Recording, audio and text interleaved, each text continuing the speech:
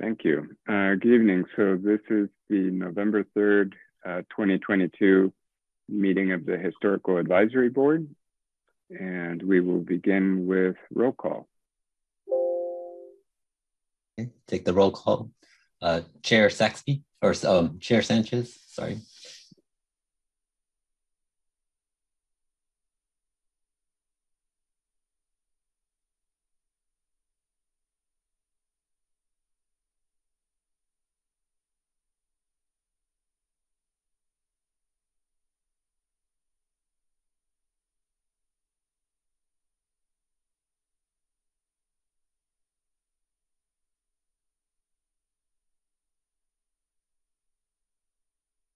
Guys, recording in progress. A quick summary about yourselves and who wants to go first? Megan, would you like to start us off?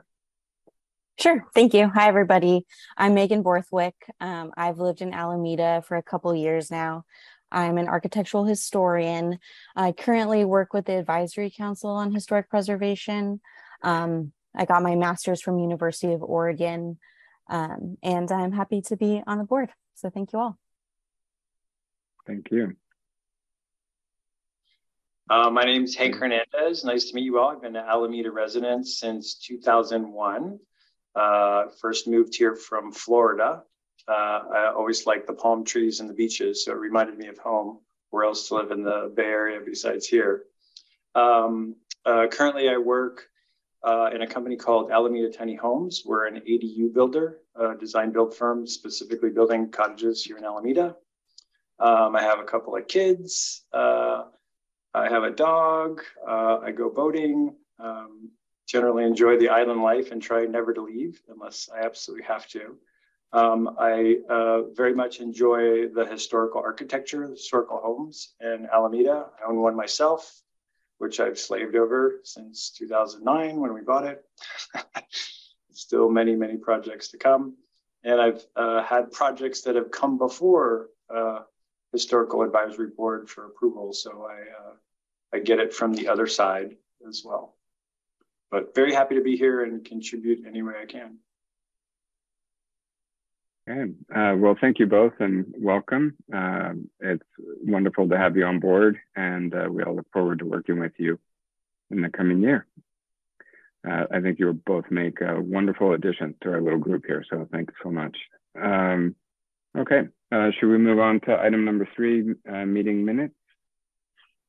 So we have draft meeting minutes from our September 1st, 2022. Are there any comments or corrections regarding the minutes? I had a correction, I think. Sure. Sorry, I have a lot of windows open today, but let's see. I think it's like just at the very last statement about when board member, it's like right before item 8, it's like board member Sanchez nominated Vice Chair Jones to remain Vice Chair, but it wouldn't be that I was remaining to be Vice Chair because I was just nominated. So okay. It's just a little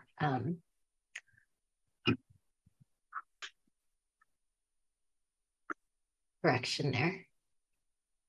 Okay, great, we got that. Okay.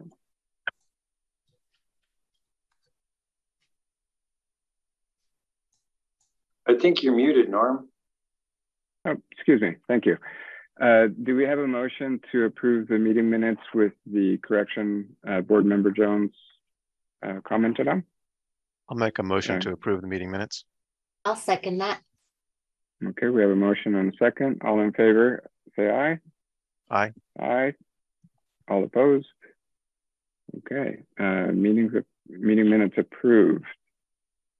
Moving on to item number 4, agenda changes and discussions. Do we have any adjustments to our agenda?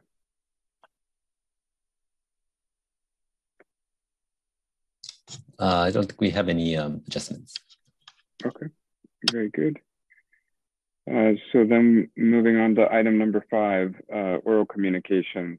So this is the opportunity for members of the public or the board to speak on any items that are not on this evening's agenda? Do we have any speakers? Currently, no one's raising their hand. Okay. Anybody from the board have any oral communications outside of the agenda items then? Okay. Very good. So we'll move on to written communications, item number 6A. So on that one, Alan, we did all receive the Alameda Preservation Society newsletter as part of our packet. Is there any action we need to take on that item? No, this is just, we're passing on written communication from the public to the board. Okay, very good. For your information. Cool. Yeah, so for our new members, typically those communications come in our email with the agenda and they have links. So if you ever have any trouble locating any of the documentation, let us know and they'll help us dig it out. Thankfully, we're not printing out all our packets anymore. So instead of receiving a big thick envelope every month, we're able to print only the items we want. So that's great. Okay.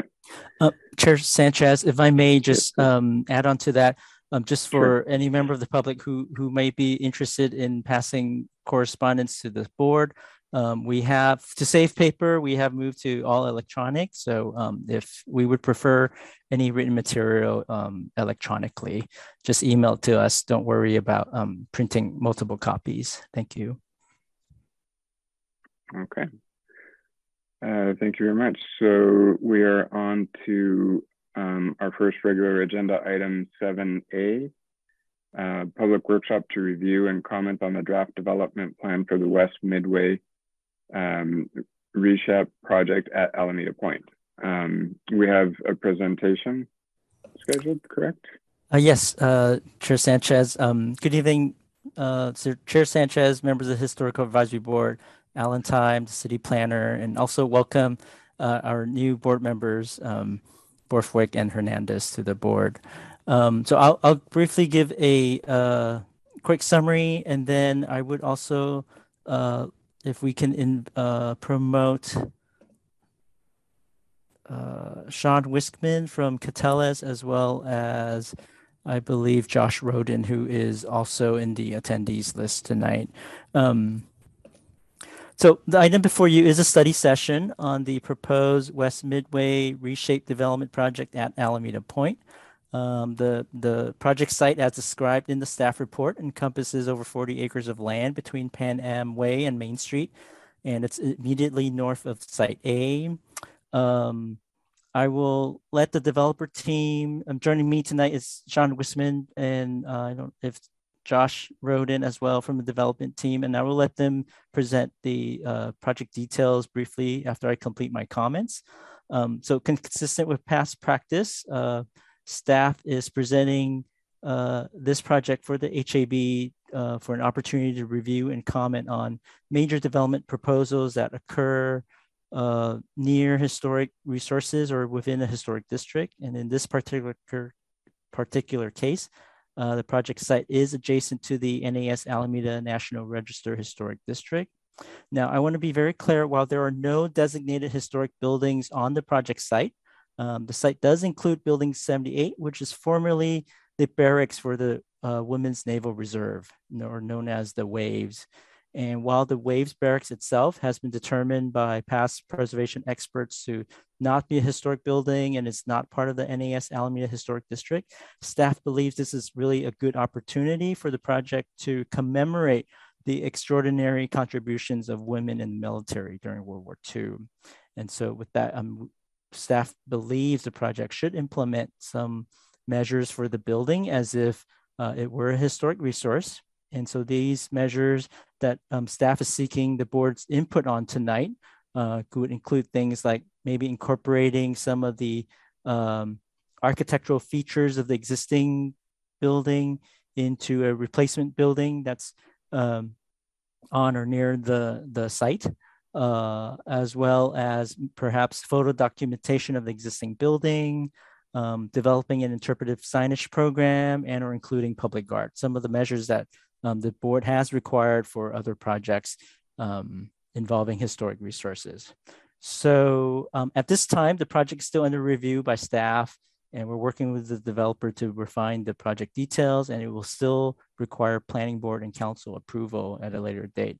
But tonight we are looking for your input on the matters as I have described. And so with that, I can turn it over to Sean and Josh to kind of go over just a summary of the project. Thank you. Great, thanks, Alan. So good evening, Chair Sanchez and members of the board. My name is Sean Wiskiman with Catellus, and joining me, one of the Hollywood Squares here is Josh Roden of Brookfield, and Catellus and Brookfield has formed a joint venture to develop the market rate component of the West Midway project. The West Midway project's 34 total acres. About a little over 9 of it will be the reshape partial, the reshape project, which is 309 units for low and very low affordable units, 200 of which are replacement units for existing housing that's already out there, and 109 of it will be new units. So that's a pretty, it's a really important priority project for the city. For us, our role as the joint venture is to develop all of the infrastructure and develop the sites for mid-pin housing to construct the affordable housing on behalf of the collaborating partners that make up the Reshape partnership.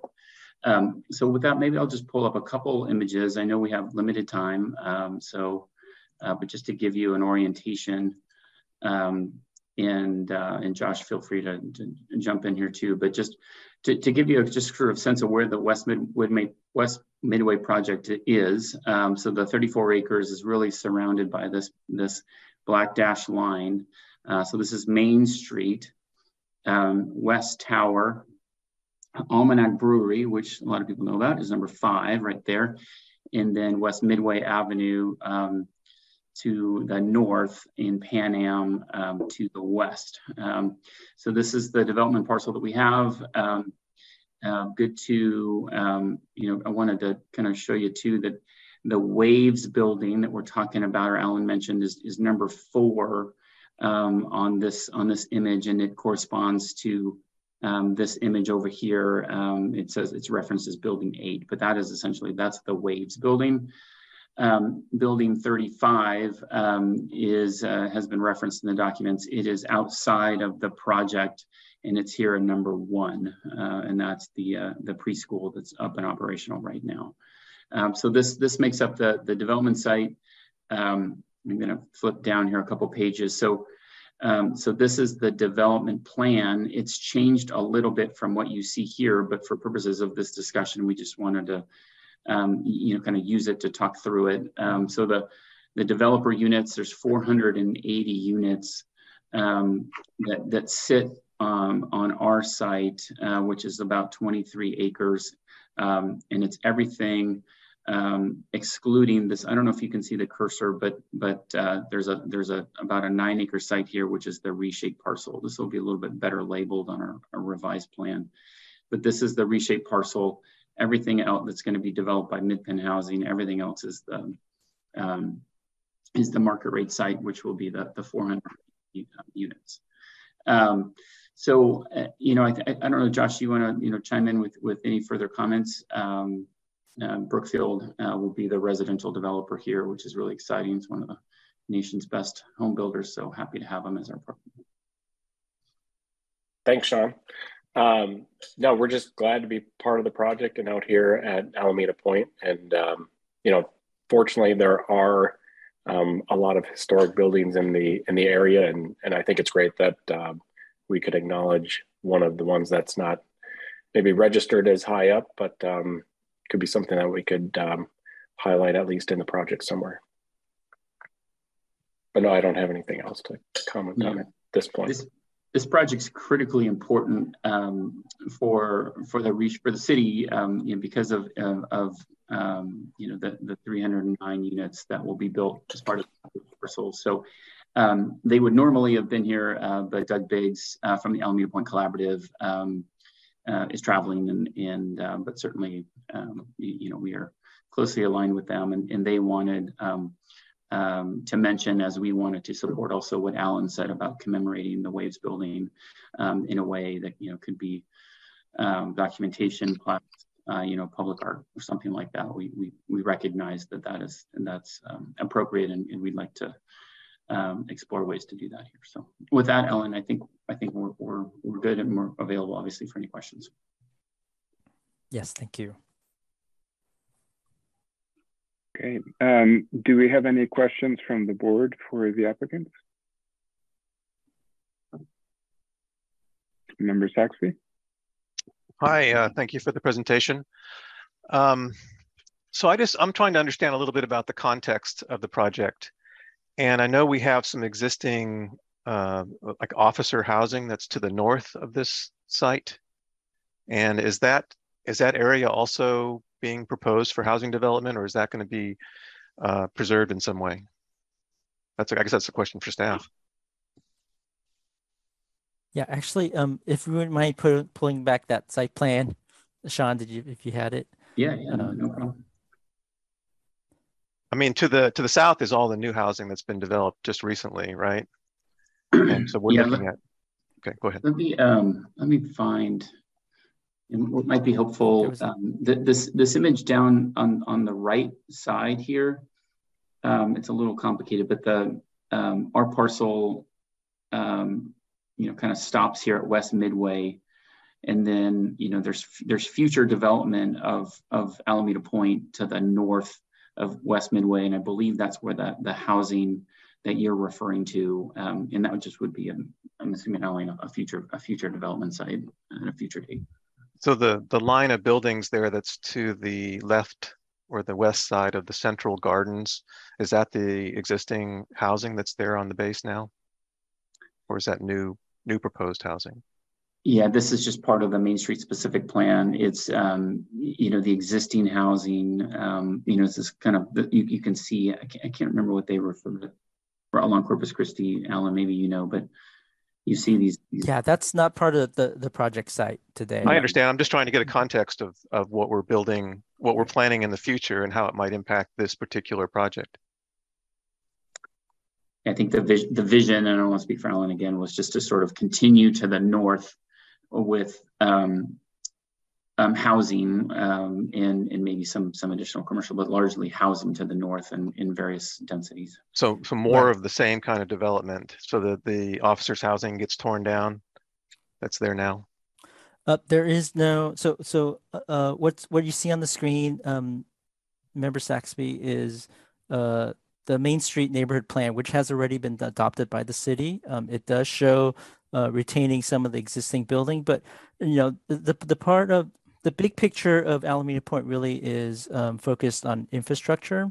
And so the idea is the existing Navy, the infrastructure that the Navy left the city is not serviceable. And so the way the city is approaching the infrastructure issue is really partnering up with private developers, with the city supplying the land, private developers coming in, building the infrastructure, and then branching out accordingly. So if you look at the, you know, from Main Street and Site A, that development occurred, that Site A development provided the infrastructure, which now this project can extend into north. And so I think once this project is completed and infrastructure is in, then that opens up opportunity for possibly future development into what we call the Main Street. And that future development is guided by the Main Street neighborhood plan. We do not have specific development proposals for that area at this time. Are there any areas that are going to be preserved as part of this development?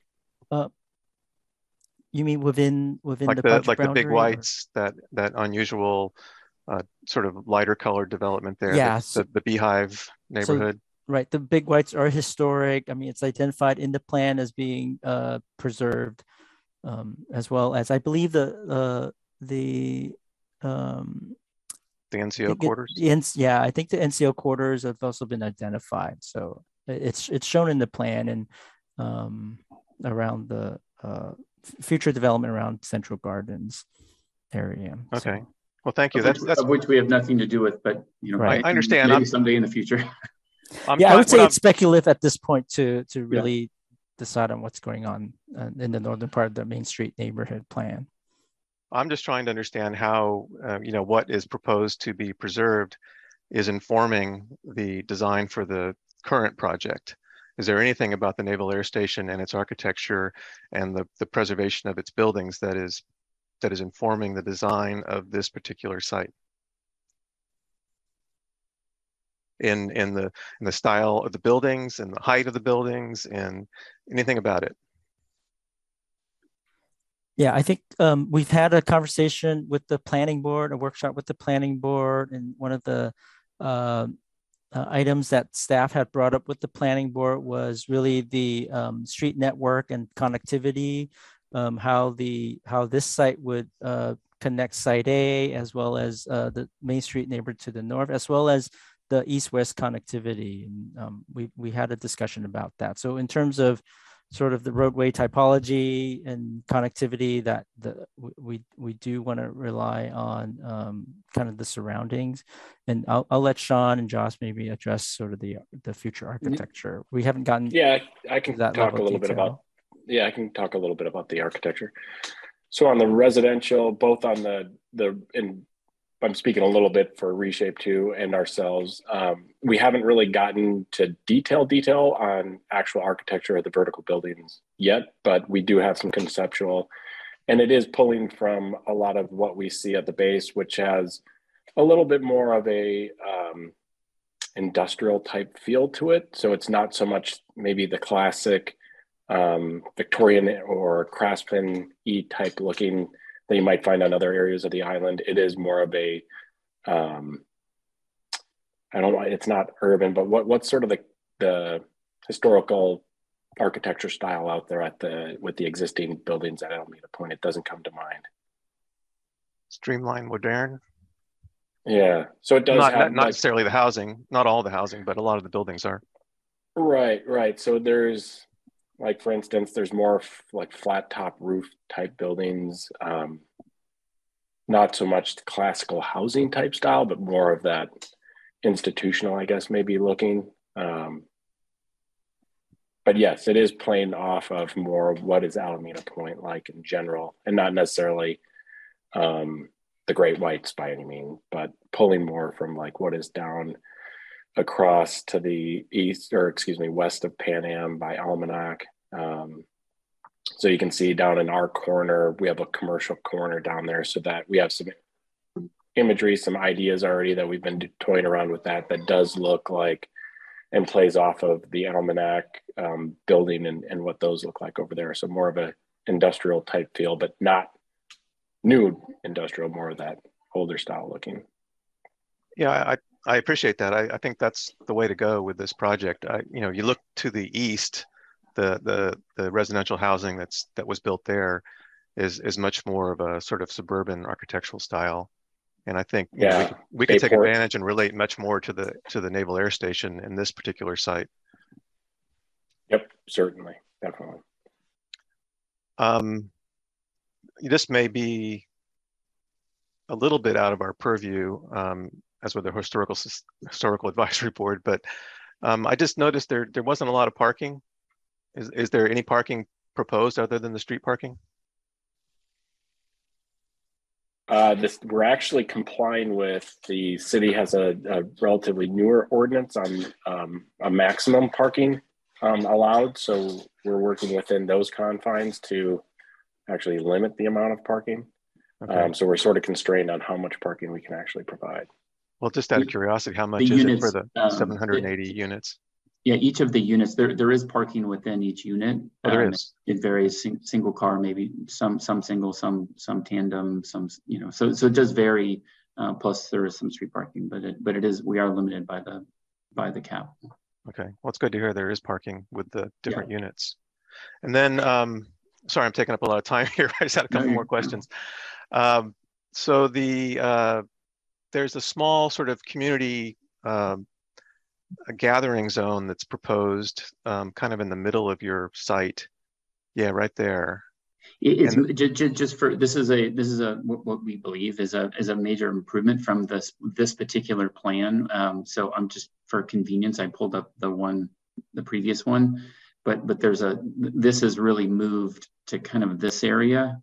So it's accessible from right off of Orion. But yes, it is sort of this function has sort of moved to Orion and is much more sort of open to the public. It was already open to the public, but it's more accessible to the public. Yeah, I would, that's my comment was going to be that would be nice to be more inclusive. It seems like it's kind of in this particular design, it's sort of hidden away and sort of fronted on by just a small number of units.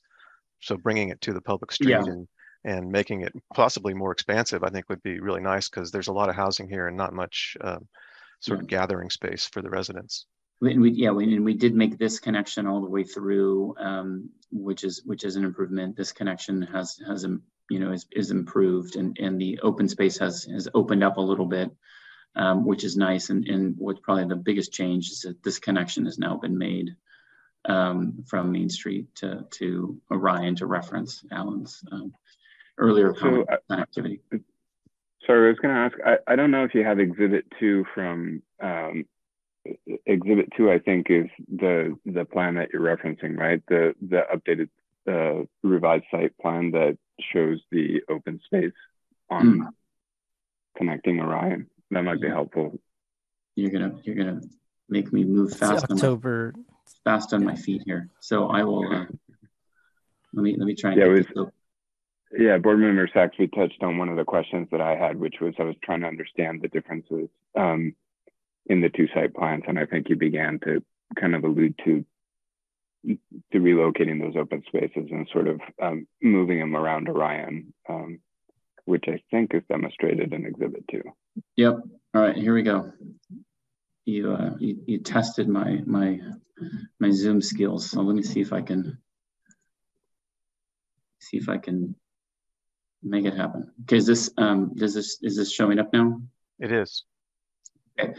So the major connection differences between the two plans, and they're sort of like, so here's A. So I would focus right here, and then right here, and then right here, and you'll see some of the neighborhoods have changed in Exhibit 2. So the big changes are this Avenue A now connects all the way through to Orion. The buildings have shifted to these courts, which is a little bit of a different configuration, but allowed us the real estate to add Avenue A. Here's this open space, and again, it's not super defined yet because it's just raw. So the landscape architect, civil engineer, everybody's in design mode about how to, for programming of these spaces. Some of which will be active and some of which will be passive, that have sort of a water quality component to them. This Ardent Way now connects all the way through where it didn't before. And then Skylark has been connected with a little bit more grace. Skylark connects all the way down into Side A. Ardent Way connects all the way down into Side A, and Orion obviously does as well. So those are the major changes. The updated development plan will have a lot more labeling and detail on it, but this is the sort of next iteration of this plan. And again, the commercial that Josh indicated is right here on the corner.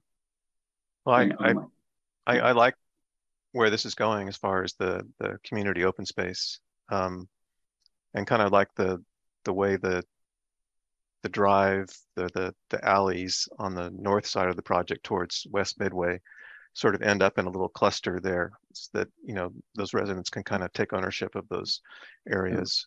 So one more question, and then I'll step down. The community garden seems to have disappeared. Is that relocated, or is that something that was just a thought that didn't pan out? When you say the community garden, do you mean in the earlier scheme that you have, Exhibit 1? There's a community garden right there. Right there. I thought it was a nice idea, but kind of small. Yeah, I'm candidly, the site is being asked to do a lot of things in terms of the open space and the plans. And probably worth noting too that all the entries into the housing units face onto the streets or these paseos, and so they're essentially alley loaded. So we like that in terms of sort of projecting a neighborhood feel. So we're working really hard to get to get some of those elements in here, and we'll just sort of see how the plan shakes out. It is worth mentioning that the development plan for the reshape parcel, and they have their community garden, and you know, it's an operating business that they're going to be moving in here, and they're going to be constructing a sort of essentially a barn-like feature, and you know, they're going to be, it's going to be pretty interesting, and it's right around in here somewhere. I don't remember where it is. I think it's this building right here. Is that the barn that was pictured in one of the images on the yes, the material you sent to us? I don't mean to give you a headache, but this one, yes. Yeah. Okay. All right. Well, thank you. Thank you very much. I think Sure. it looks like it's heading in the right direction. Great. Thank you. Okay. Well, we'll stop. Do Do you we- need this up, Alan? Yeah, are there any other questions from board members for the applicant? Yes, board member Hernandez. I was just curious about timeline for this. Maybe I missed it in the materials. Sorry, I'm coming, you know, to my first meeting new, so I may have just not seen this. When ideally are you planning on starting the project? How long do you think the project's going to last? And does the project have a sort of a useful lifespan projection for these buildings? Are you planning this as, you know, as a near immediate term thing, or just wondering if you could speak to that? Okay, Josh, I'll start. Then you can jump in if you want. So we're going through an entitlement phase now. So we have to get a development plan approved, a development agreement approved, a DDA approved, and all of those documents will make their way through Planning Board and City Council over the next. I mean, ideally, we're at City Council for approval in February. That's the plan. You know, from there, you know, we would probably be commencing our first sort of site improvement work, you know, sometime kind of summer next year, summer, fall. There's an extensive amount of site preparation, demolition and site preparation to get building pads ready for buildings. This is just a really difficult dirt to work with. So we got to surcharge it and do all kinds of crazy stuff to get it ready for construction. So those activities would be the first to start, and they would start probably late summer, early fall next year. You know, and then, you know, and Josh, you want to sort of address the housing? I mean, we probably would see first phases of housing sometime in 20. Yeah. So tagging on to what Sean just described, a lot of the horizontal work would then end up happening in 2024 after we get a lot of the soil prep done. And ideally, we're focused on getting Reshape's first phase going because we're supposed to deliver to them utilities and a graded pad that's ready for their vertical components, because there are existing residents that are on the overall West Midway project that are coming from Alameda Point Collaborative and Operation Dignity. So we want to get them going as soon as possible so that they can start building their first two buildings that those people would then be able to move into. And that would hopefully start in 2025. And then the market rate housing would be about the same time. We plan on doing both improvements to the ground and some of the work that Sean mentioned, both in the phase one for Reshape, and then also, and that's on the western side of the site, and then the eastern side of the site, a phase one of the market rate. And so the timing of that for actually going vertical is in that 2025 year. Right. And the length of it would be, you know, who knows what the market will be doing during that period. But, you know, ideally, it's probably a 5-6 year build out. And then as far as like the lifespan or longevity, I mean, the anticipation is this is a permanent project that ideally it'll, you know, will stand the test of time, and who knows how long it could last out there. So it's not supposed to be temporary. The only component, I guess, that there could be a little bit of a temporary component to it would be the commercial corner. You know, we see that as an opportunity to activate the community and get some fun things going out there. and people excited about it. So we might do an initial temporary phase of that at some point so that we could get some pop-ups or some other uses that aren't being served right now in that local area. So from either food or other community neighborhood type amenities. So that could be a temporary use for a little while and then turn into a permanent one at some point. Okay, super. Thank you for that. As a follow-up question, I was also curious because I think some of this site is in the FEMA flood area, if I'm correct, just thinking about those maps. How are you dealing with that, you know, in relationship to the permanence of the site? I know there's a lot of that's going into the prep, but how does that factor in? So Sean had described some of the site improvement work that we have to do is surcharging. So we'll be importing, gosh, I don't know if it's like 200,000 yards or something like that. And so wherever we have building pad areas, we'll be surcharging anywhere from 6 to 10 feet of soil. And so we do need to bring up the elevation of the site in some areas, specifically to what you're talking about. And so fortunately, we'll have some soil out there already for that. And so we will be able to elevate the pads to get to the point where we need to to satisfy the FEMA.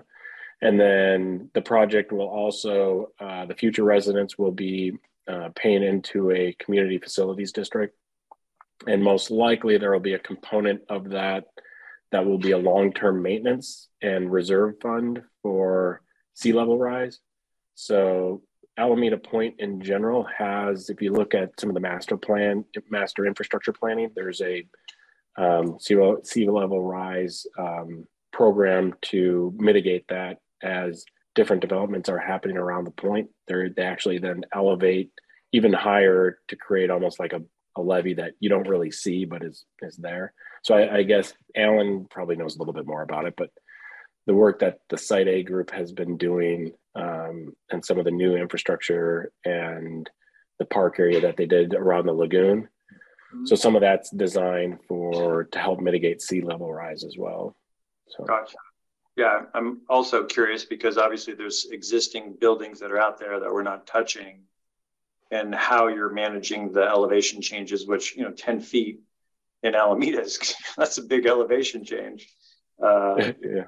It's like Willow at the hospital is probably the biggest hill, when you're coming down towards the beach. Yeah. So I'm just curious. The West Midway project's one of the higher points out there, interestingly enough. So well, we have work to do. It's not quite as bad as other parts on Alameda Landing. And, obviously it's a heavy lift for the civil folks to make sure street grades are working and entries are working. And so that's been a big part of their effort so far. And so for sure. Thank you. Okay. And does anybody else have questions? Board Member Jones. Sorry, sometimes I have like so many things on my window. My question was about that Waves building. Well, number one, it's not technically on the historical register, but thank you for seeing its value. I just passed by it today, actually. And I think it's just a beautiful building. And so have we talked about, is it too early in the stage to talk about how to commemorate this building, or have there been talks about what you guys might actually do to commemorate it, save it, restore it? How it might be used down the line in the future?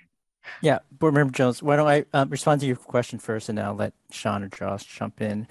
So there's been extensive study at Alameda Point, really starting from the 90s, as soon as the federal government has decided to decommission use of the base. There's been multiple studies, and all of the studies on the particular building had really concluded that the structure itself was really just a typical barrack structure. But what's important really is sort of the contributions of its former users. And I believe the original building was not built for the Women's Reserve. It was really a temporary barracks. And I think it's also important to understand that a lot of the buildings at Alameda Point were constructed for the war effort and were often really designed for temporary use.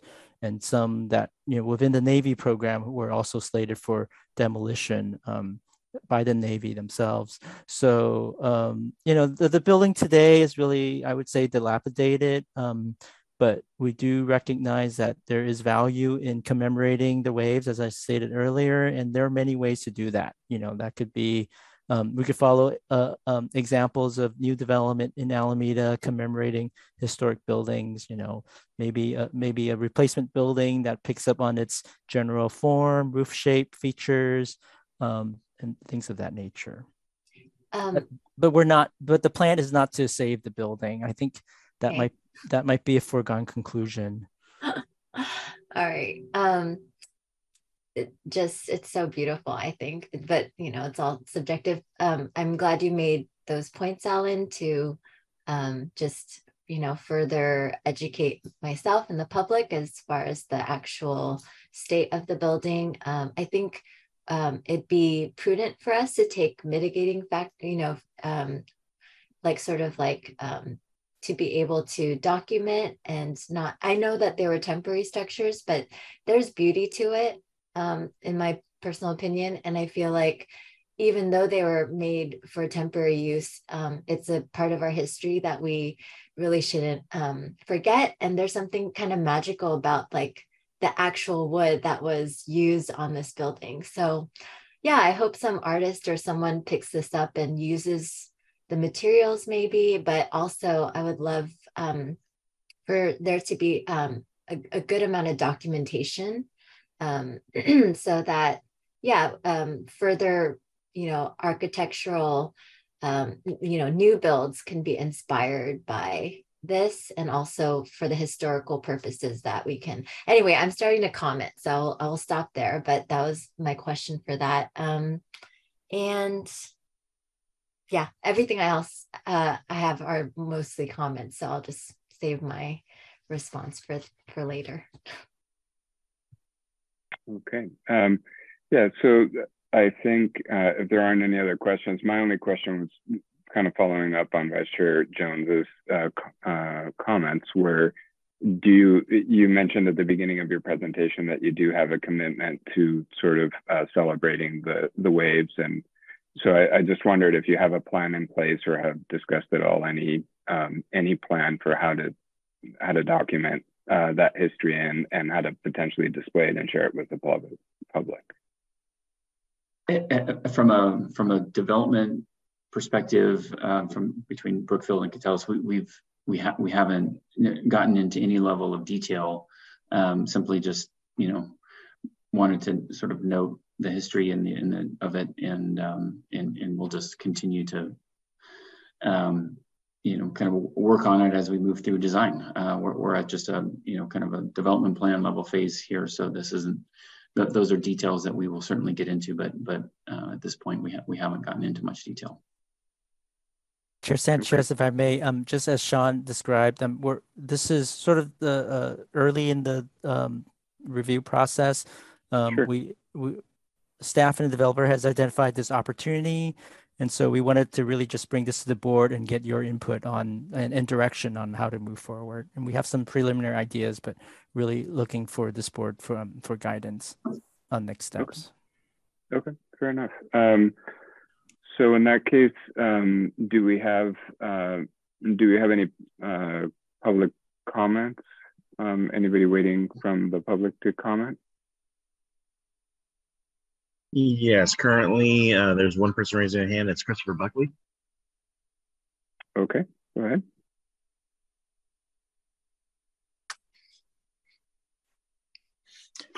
Christopher Buckley. I'm with the Alameda Architectural Preservation Society, but I'm not speaking for the Alameda Architectural Preservation Society on this. AAPS would normally have weighed in on this, and to be quite honest, we've been so preoccupied with the housing element. This slipped through the cracks, and I only noticed it when I was doing a final review of the agenda before the meeting. the Waves Barracks arguably is an integral part of the historical ensemble of Alameda Point, since the Waves unit, was part really of the, family, an important part of the family, of naval units, personnel units that was there in World War II and performed an important function in World War II. And the building itself commemorates that. And we would urge that consideration be given to try to retain the building and incorporate it into the overall plan. It's very unfortunate that the building is in its current condition. For years, we were badgering the city to try to better maintain these Alameda Point buildings. Quite honestly, we gave up. It was like beating our head against the wall. A lot of the other buildings have not been well maintained either, but this one, because it's wood frame, is especially vulnerable. So, we would like to push the idea of trying to retain it within the project. We do appreciate staff's effort to call it to everybody's attention, bring this whole project to the board at an early stage so that board input can be recorded and seriously considered as part of the project. So those are just my comments. I'd be pretty confident that AAPS as an organization would support looking for ways to try to retain the building itself.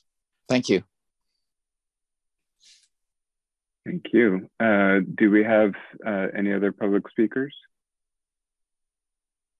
No one else is raising their hand at this time. Okay. So in that case, why don't I ask board members if they have any additional comments that they would like to share before we close this agenda item?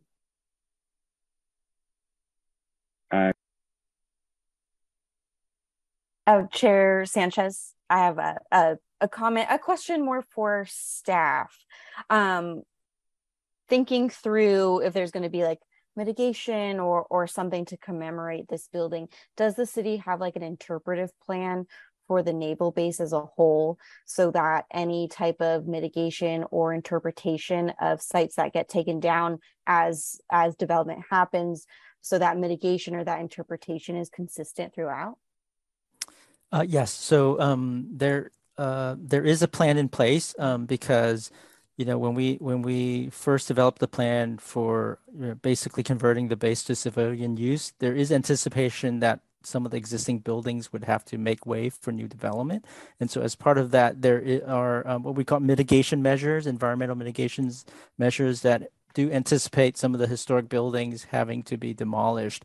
And what do we do in order to document and kind of commemorate its past existence? So many of the suggestions that were raised in the staff report, such as incorporating I think Board Member Jones used the word inspire, right? I think that's very key, looking for ways to use existing architecture to inspire new architecture designs, specifically, documentation according to established preservation standards. The city has used a professional historical photographer to document buildings that were demolished.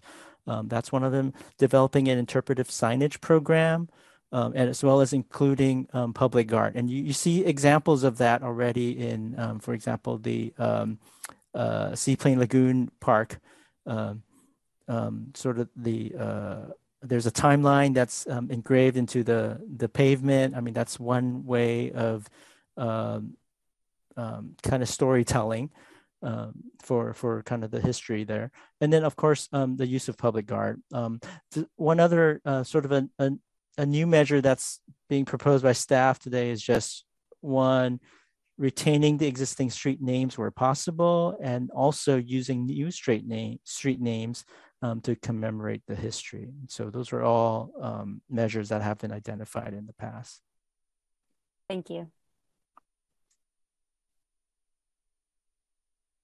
Okay. Did anybody else have comments? Vice Chair Jones, you mentioned you had a few additional comments. Sure. Well, number one, I just want to thank the developers because, our city, we can't, be a city that we can be proud of and have the infrastructure without you guys. And I feel like it's always this balance of preservation and, really being careful with what we have here in the city, but yet developing it in a way that more people can enjoy it, that we create more equitable housing and, you know, sort of meet the demands of our growing population. So I just want to thank you guys for undertaking this really massive project. And I think that, you know, obviously Alameda is such a special city, and it has these, you know, architecture that just doesn't, the amount of beautiful architecture that we have in our small island is just, you know, I bet per capita it's just like mind blowing. It's so different than any other city. And I think that part of preserving that feel, I really hope that you would look around and not just kind of put, you know, think about, I guess what I'm saying is I hope that there's a lot of development in the character of the buildings and where they're placed, because it's also about the feel of where you are in placement. And I think Tom sort of alluded to that when he was asking what are the next steps, because if development continues to move forward and the sort of density of housing as we're seeing here in this project continues throughout the whole naval base, that doesn't really make sense in my opinion. There's a sort of like expansiveness to this part of the west side of Alameda, and I think that we need to be careful not to have such high density areas throughout the whole base. And also we mentioned the streamlined modern architecture, and with some of the in the presentation, I felt like the architecture that could potentially be the style of the residences, I didn't see the relationship as much. There's some curvature to streamlined modern. The scale as far as like the expansiveness or how long it is, I can sort of see it, but I would hope that there's, I don't know, maybe adding some curvature would help. I don't know if that makes sense to you guys. Maybe it's a budgetary thing, but I think that would help. And also the color palette. There's a lot of sort of, I don't think that exactly copying the color palette that you see around you is what I'm trying to say, but there's a lot of color blocking, which I see in these modern development homes. And I think that we can do something maybe a little more subtle, like more tonal, that would make things look a little more, I don't know, not just different, but more indicative of where these buildings came from. That's just my personal opinion. I'm looking at my notes. Yeah, and ultimately, I think that all the businesses and the plans here are very exciting.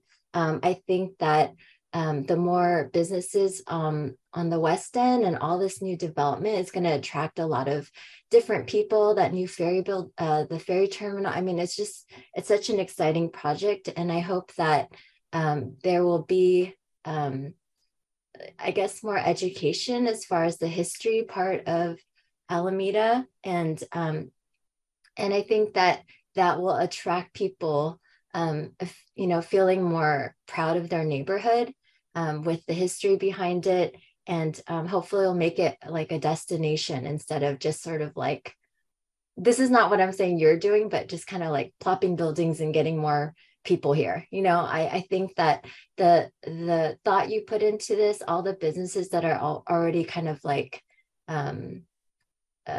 plan to be involved, it's just very exciting. So those are my comments for you. Thank you. Any other board member comments?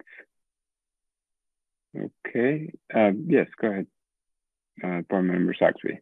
Yeah, I think I made most of my comments during the questioning session, so I'm sorry for jumping ahead there. But I do agree with what Board Member Jones was just saying, that a lot of the images that you included in the presentation are sort of cookie cutter multifamily housing projects. And I understand that you haven't designed anything yet, so that's what you had to work with.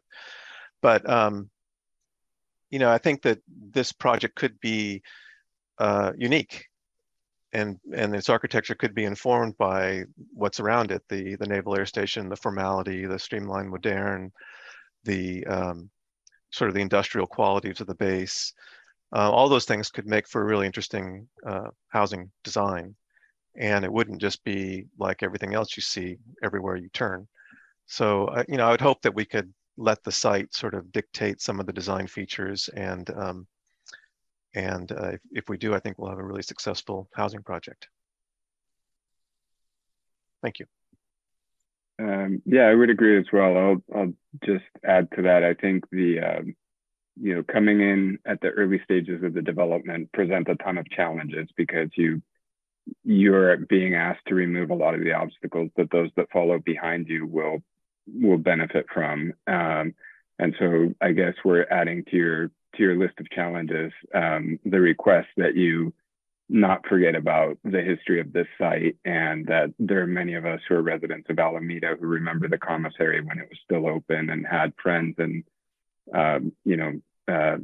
people whose family were shopped there and used the base and lived on it. And so while that history now seems like it's far behind us, it's really quite recent. So I guess that's an added challenge for you to also pave the way and lead the way in terms of looking at sort of sensitively trying to document and preserve that bit of history that is part of that site, and leading the way, I guess, for those who follow you to do the same. So we hope that you'll be as mindful of that as you have been so far with the other aspects of this challenging project.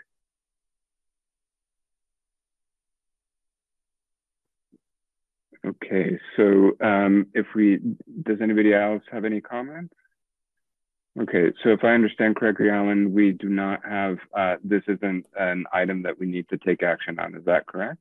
Correct. We're really just looking for your direction on the staff suggestions. And then we're also, what I'm hearing is that you concur with the staff suggestions about commemorating the waves and, right. And then also in terms of new architecture for the site, really trying to let it be informed by the architecture around the base as we see it. Agreed. Okay. Well, gentlemen, yes, sorry, go ahead, yeah, Board Member Hernandez. I would just echo Board Member Jones' sentiment. It rang true with me that one of the unique aspects of that, especially that area of the base, is the openness, the view corridors, the sense of sky and distance and space. And I know that's like in total opposition to building a whole bunch of new stuff right there. And it doesn't mean it's not something to strive for when thinking about view corridors and how you can give people a sense of space. It's such an amazing thing to be there and see these buildings and have this open sense that you just don't get anywhere else in the Bay Area like you do on the Navy base. So I have no solution to it, but I would just echo that sentiment. It's important. Thank you. Okay. Any other comments? All right. Well, I think we'll go ahead then and move on to our next agenda item. Thank you, gentlemen, for your presentation, and we look forward to seeing a successful project from you soon. Thank you. Thank you. Okay, so moving on to agenda item 7B, a public workshop to review and comment on a draft resolution containing findings of local climatic, geological, topographical, and environmental conditions as required to adopt Alameda local amendments to the 2019 California Energy Code. And number 2, a draft ordinance amending the Alameda Municipal Code by amending Article 1 of the Uniform Codes Relating to Building, Housing, and Technical Codes of Chapter 13, Building and Housing, to adopt Alameda local amendments to the 2022 addition of the California Green Building Standards Code to require newly constructed buildings to be all electric. And I believe we have a presentation as well. Yes, Chair Sanchez, I would like to introduce to the board Danielle Mueller, City's Sustainability and Resiliency Manager. She'll have a presentation for you. Danielle. Okay, thank you. Good evening. Thank you. Let me just pull this presentation up.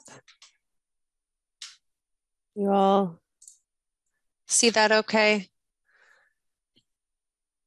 Yes. Great. Good evening.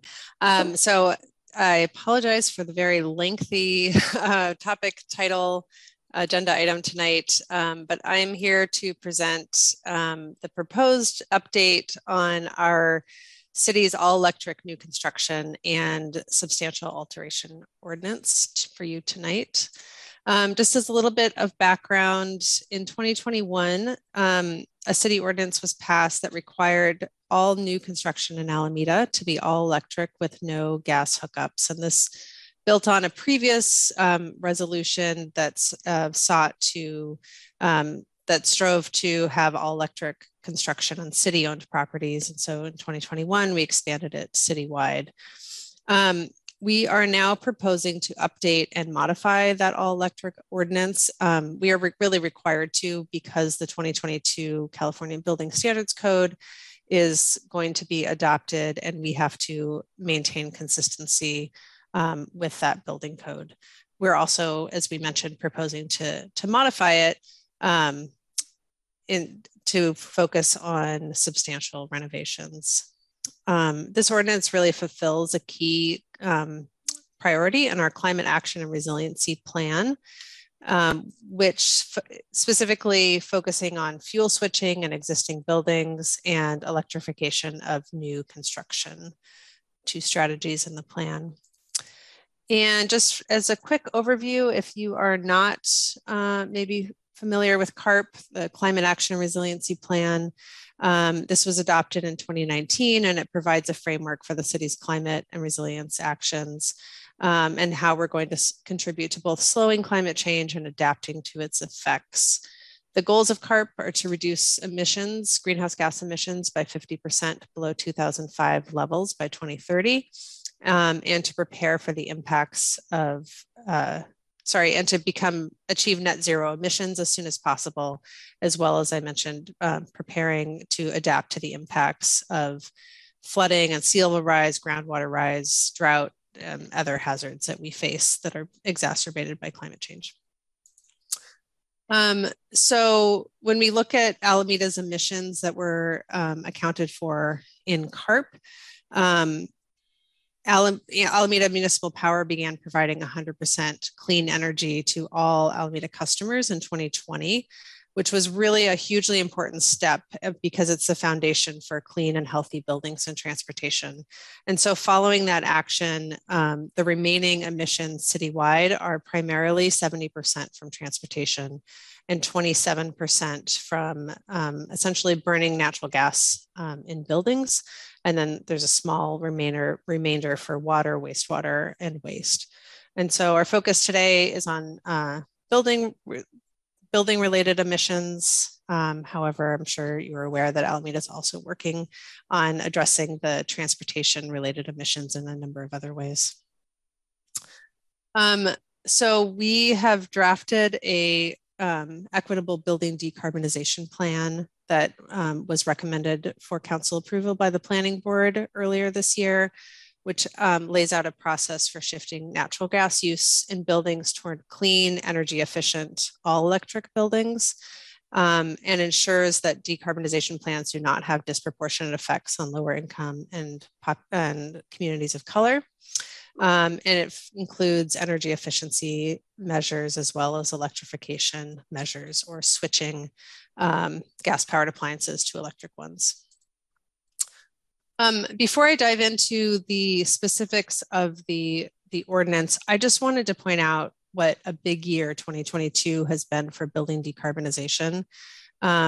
The Inflation Reduction Act represents the largest clean energy investment that America's ever made and will provide up to $14,000 in incentives for every household to electrify the appliances they rely on, putting the US on track to achieve its 40% emission reductions by 2030 goal. And then in California, Tech Clean California received an additional $145 million over the next 2 years to continue a statewide initiative aimed at accelerating the adoption of clean space and water heating technology in California. And this investment per capita is even larger than the Inflation Reduction Act. And then finally, and I think really importantly, the California Air Resources Board has banned the sale of all new natural gas-fired space heaters and water heating appliances by 2030. And this rule is really targeted at helping to comply with federal air quality standards.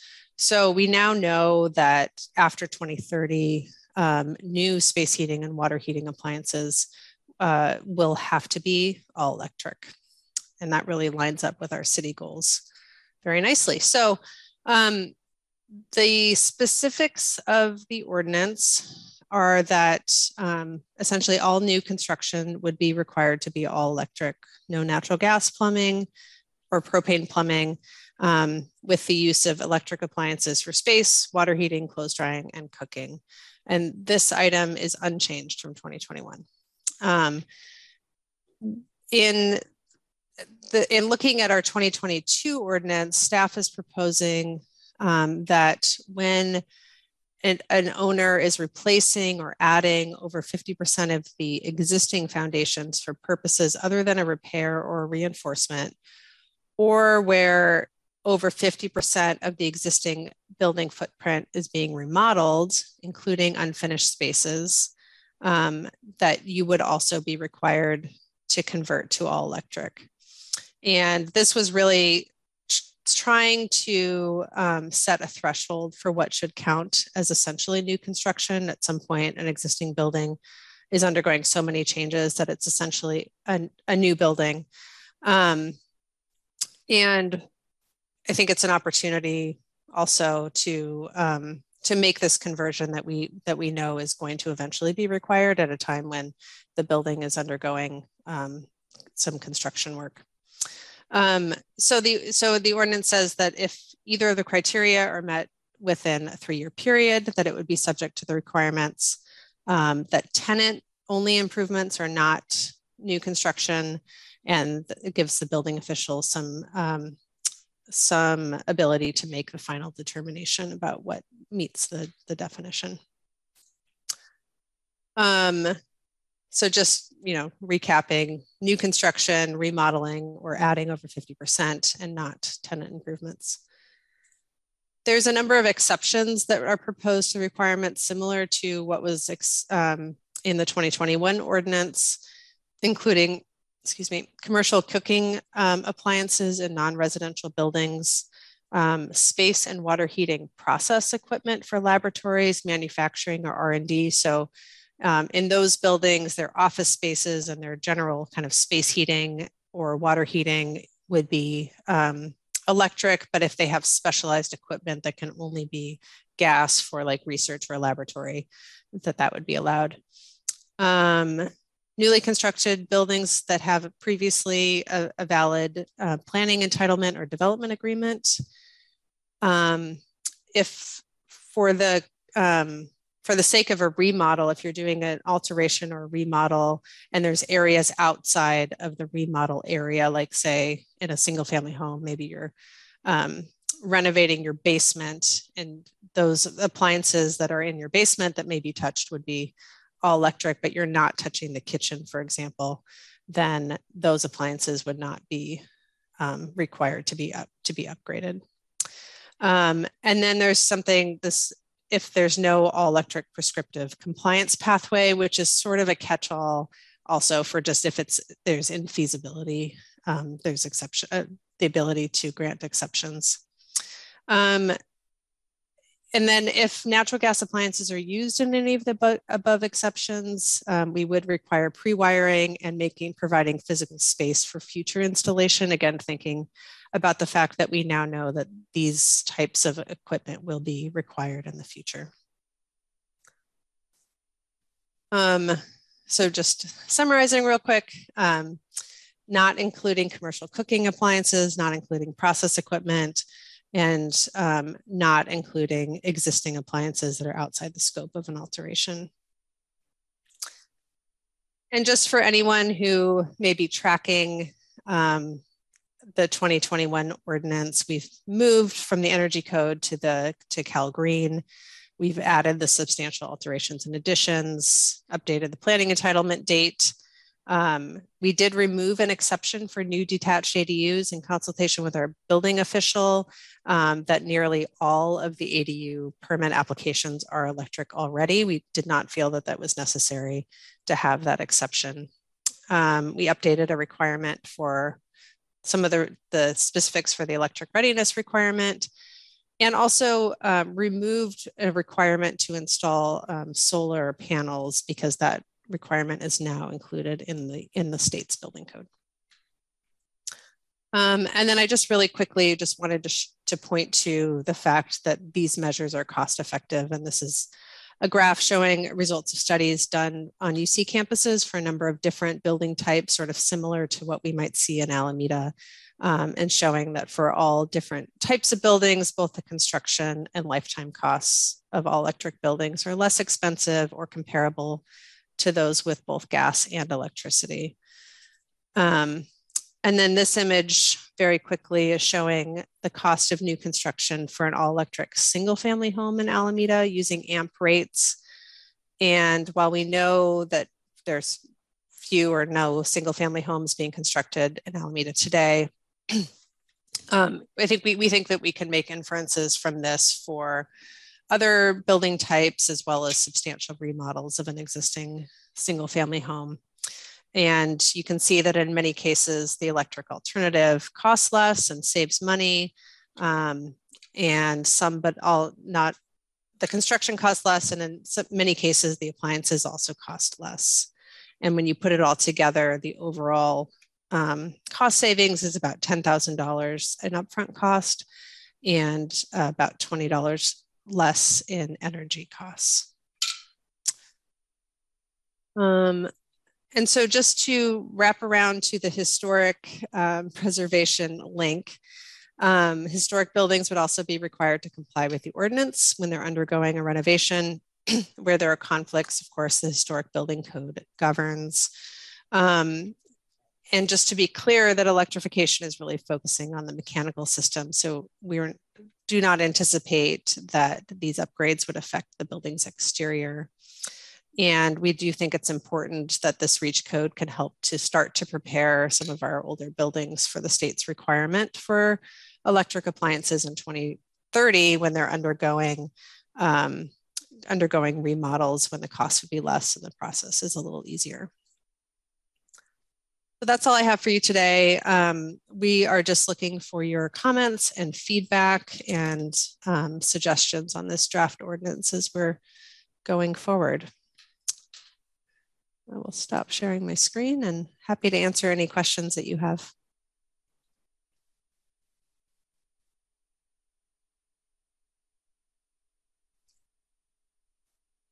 Sorry, Board Member Hernandez, please go ahead. Oh, I think you're muted, Hank. It's funny. I'll see you're muting and raise you muting. Thank you. Sorry. I appreciate the presentation. I did have a question about how you chose the 50% threshold of either foundation or sort of building envelope area. Do you have any data that would sort of help us estimate how many new fixtures, like at say like the last year or two's kind of building permits, like how effective is that going to be in creating the change that we're looking for? Do you have any idea, and how did you come about with? Yeah, that's a good question. Thanks for that. I wish I could say that I had something more scientific or methodical in selecting that threshold. We really were trying to target buildings that were undergoing a substantial enough renovation that they were essentially new buildings. I do believe that there may be and probably should be additional policies to target sort of more run-of-the-mill renovations or upgrades in existing buildings. But we're trying to stay with sort of in the scope of a new buildings ordinance, so buildings that are essentially new. Gotcha. And I would sort of echo my question with, so for example, East Bay Mud has a trigger of $100,000 as the major renovation that would trigger a requirement for recertification of a sewer lateral, and it's a very easy number, sort of from an enforcement or trigger point of view to say like, oh, it's over $100,000. We have to do this versus 50% of a foundation. Is that like by volume or linear foot or, like the interpretation questions will be hard without really strong definitions. Not that a money measure is the easiest way either, because a lot of those values are just stated by the applicant. So, someone might say, well, it's a $99,000 500 renovation versus, $101,000 renovation. But I think that might be areas where, obviously the building and planning departments are wise to what things actually cost. So, if someone misstates it, it would be perhaps easier to figure out, well, yes, this would trigger it. But it would seem to me it would be really important. I think it's a great measure, and I'm glad we're moving forward with it as a community. But it would be really important to also know what impact that is going to produce and make sure it's enough. If that makes sense. Yeah. Thank you. I'll just say we did just put out there that we also played around with some dollar thresholds, and we've seen other cities have dollar thresholds. And we were thinking about, as you were mentioning, it's pretty easy to put a $99,000 price tag on your building permit. So I think, either way is not perfectly precise. This was the definition that we ended up working with the building official on, that he felt like that would be a way that he could go forward. And I think to your point about impact, I don't know that we're going to capture a whole lot of buildings with this ordinance. I don't anticipate that we will, but just starting to try to put the pieces in place. There's a lot more that we need to go on this front. So just trying to take baby steps, starting with the easiest, which is new construction, and working our way down to, your water heater died last night and it's a gas and you want to put it in electric, but you don't have hot water. It's sort of like the trickiest problem. So there's kind of a whole range there. Yeah. And I guess one last question in regards to this. With AMP and other rebates that are out there, whether it's BayREN programs or stuff that's coming down the pipe with Inflation Reduction Act, how do the rebates play into this? As a homeowner, are there still going to be incentives for people to just do this voluntarily, even if they're not triggered by it? Carrot and stick, so to speak. Yes, the rebates. Sorry, the rebates will absolutely still be a very important part, and that's really there to try to incentivize voluntary action, and that's really the role that AMP is wanting to play with their rebates, is to encourage people to take action that they aren't required to do. And we know that there is a lot more coming in the next year with the Inflation Reduction Act, the Tech Clean California. SGIP is in the self-generation program in California, is another sort of aimed at. It's a lot of effort on water heaters. That's another program on replacing water heaters. It's very cost effective right now and has a really big impact. Water heaters are usually the second highest use of natural gas in your home besides furnaces. And it's a pretty similar cost, like for like, to replace. So, but to your point, I think incentives are going to continue to play a really important role. Thank you.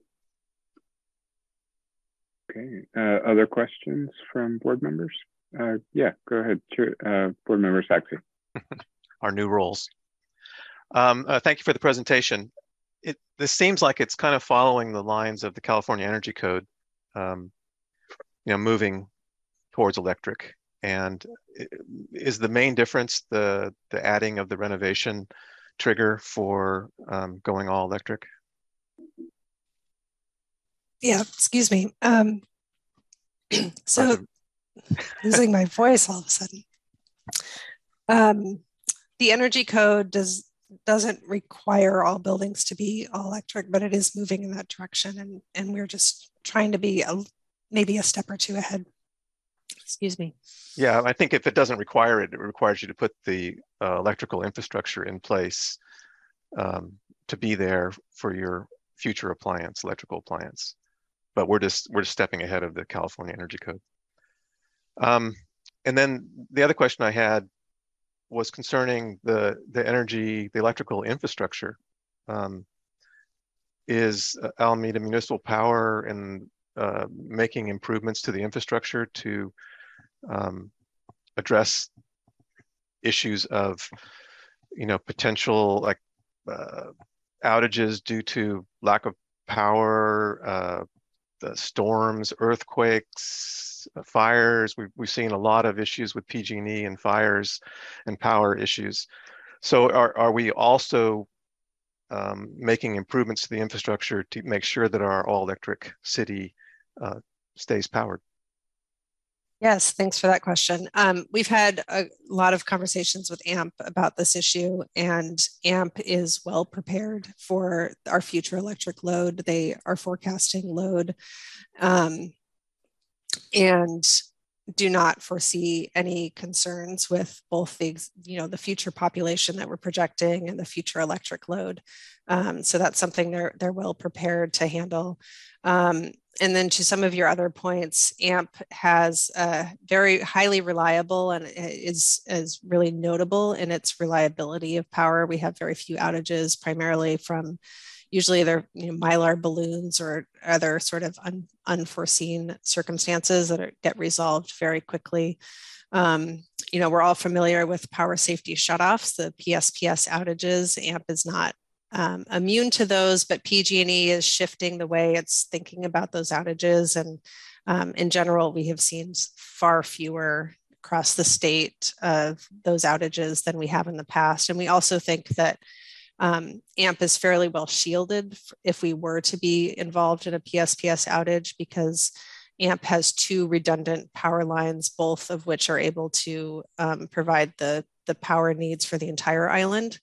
So we would have to be in the very unlikely situation of both of our feeds being cut, and they come from different directions. And then, the third concern is maybe rotating power outages like we saw this summer because of high demand. And that is really a state issue, and the state is working on adding additional generation and power supply and adding smart grid technology so that it can better balance its load. And the state has also, its policy is that any particular location that is called to participate in one of those rolling blackouts would not lose power for more than 1 to 2 hours. And my understanding is that AMP is aware of customers that have special needs for medical and other situations and brownouts, and really plans for that if they were to be called to participate in these, but they would be limited to 1 to 2 hours, just like some of us saw this summer.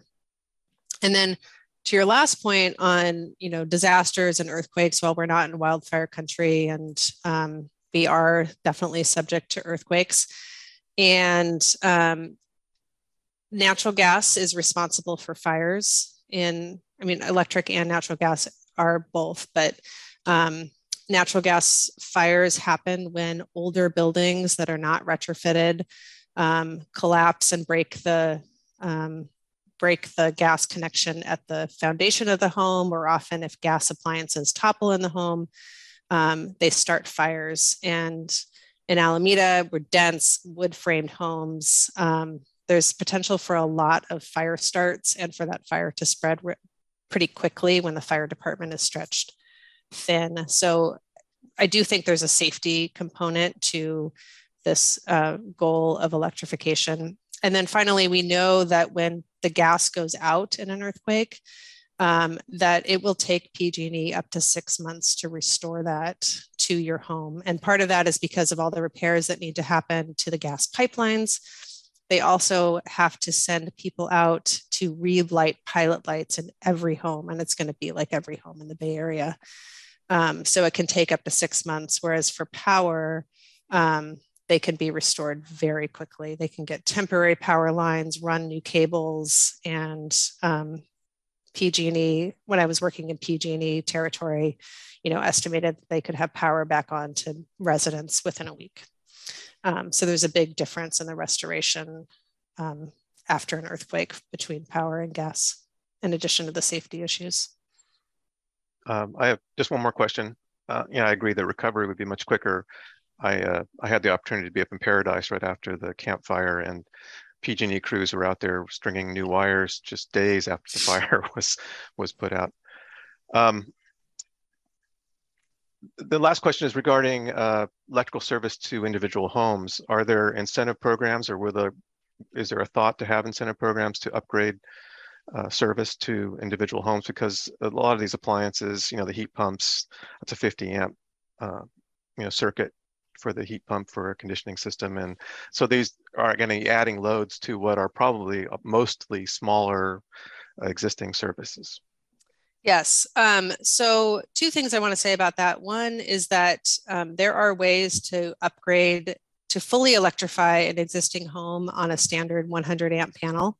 It requires you to be a little bit thoughtful and a little bit smart with with what appliances you choose, choosing fewer appliances. So like if you have a separate cooktop and a separate oven, those each draw separate loads. Whereas if it's a combined unit, then it doesn't draw as much load. Excuse me. And similar to like a washer dryer.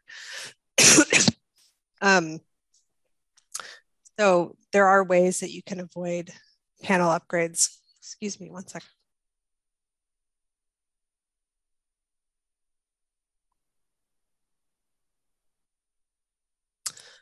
In addition, AMP does offer currently, I think it's a $1,500 rebate for a panel upgrade when you also electrify one appliance. So that rebate is already out there and available. And I think the Inflation Reduction Act includes additional rebates for panel upgrades. Yeah, it seems like that would be an important part of this. Thank you. Okay. Other questions from board members? Go ahead, Board Member Jones. I always have to ask because, to be completely honest, it's more of an aesthetic thing, but I probably could find other arguments for, safety and other things. But is there any plans to make the electric cables be underground or less visible? I have to admit, I'm not too familiar with AMP's undergrounding policies or plans. Okay. Apologies. I can probably speak a little bit to that. I understand that for new development, there is a requirement to underground infrastructure, and AMP, I believe, does have an undergrounding plan, but I can't speak to the specifics of it. But typically, if there is new development coming in for an existing neighborhood, for example, there is a requirement for the developer to underground some of the existing poles immediately fronting the project. So. Yeah, I just don't know, the pros and cons necessarily. I mean, we talked about the Mylar balloon scenario and trees and all that, but really, I mean, like all the cables that I see in these beautiful neighborhoods, it's like, gotta go, man. It is very expensive, I would say that. Yeah. Okay. Well, I had a question. Maybe I'll start with a question for Alan, so we can give Danielle a break. so with regards to equipment, Tom mentioned heat pumps. And so I think that one of the main things that, requires if we go to all electric is we're going to heat pump systems, and those typically reside outside of the homes instead of within. And so are there any plans to update the zoning guidelines with regards to utilities and the setbacks? And how will that impact design review considerations? Because I know that that's on our small properties, that's one of the things that we contend with quite a bit, is being able to locate that equipment on a small site where we have tight setbacks. Yeah, so generally mechanical equipment is not does not fall under a definition of buildings or structures, so they're not regulated under the zoning code. In the city's design guidelines, we typically encourage mechanical units to be hidden, but we do know that, you're in a city, it's no different than having to install a utility meter, and the utility meter is typically going towards the front of the house. I mean, they're going to be visible. They're just part of a part of life. With the heat pumps, it really depends on how the units are installed and where they're located. But generally, our zoning doesn't dictate where they necessarily have to go, and there is not a design review process for them. Okay, thanks. And then I do have a couple of questions for you, Danielle. The first one is with regards to sort of the savings calculations that you were showing us. Do those all rely on those homes having photovoltaic to offset the cost of? So for example, for water heating, my understanding is that water heating with an electric water heater is much more expensive in terms of the utility side than doing so with gas. So if you have photovoltaics, then that's not a problem. But if you don't, then the cost of that energy goes up to the consumer. So I'm just curious whether there's whether that's taken into account, and does the all electrification assume that we're all going to wind up implementing photovoltaics on our houses? Yeah, I believe in that study that it actually does not include adding photovoltaics, and that because of AMP's very low electric rates, that we are finding that we are more easily cost effective without adding solar. However, adding solar certainly helps as well. Okay, so the sort of the assumption is not that everybody's going to require photovoltaics, that it's encouraged, but that it's not required for us to go to all electric as a model. Yeah, and not for the existing buildings, but new buildings are required to have, as you know, Sure. solar. Yeah. Okay, and then I did have one other one that maybe falls a bit under our purview. So how would you handle on a home that triggers electrification that's a remodel, let's say of a historic home, and you have an existing masonry fireplace? Would replacing the masonry fireplace with, so a gas unit would no longer be allowed in that instance, and it would only be electric, would be the only option? Yeah, I think that would be right.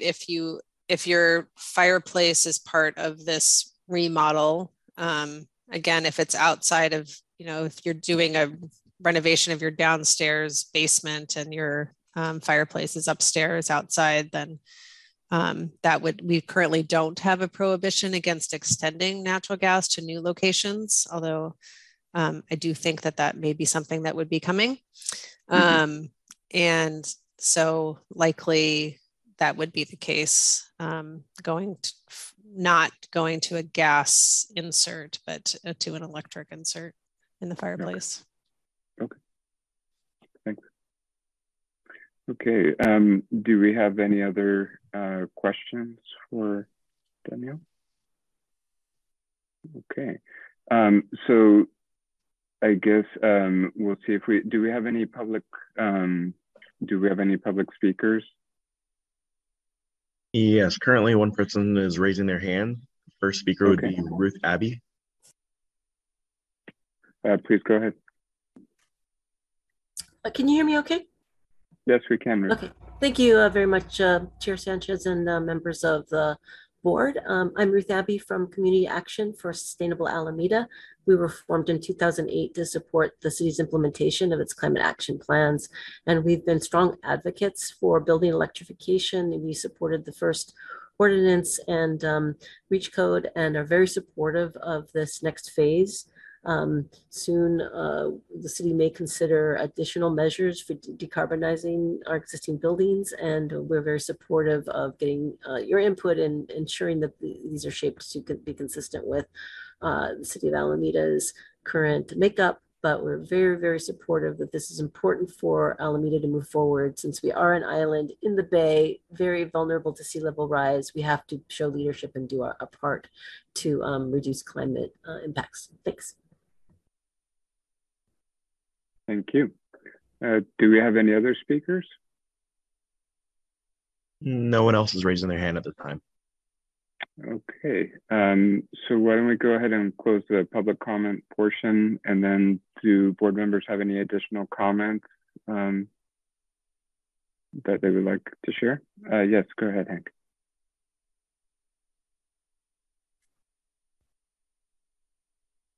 I was muted again. It's a question. So on this item, is this something as a body we're being asked to make an official comment on? If so, how do we, I mean, are we gonna, do we vote on something that we want you to go, research or add to it? Or is it really just about the discussion? It's a process question, I guess.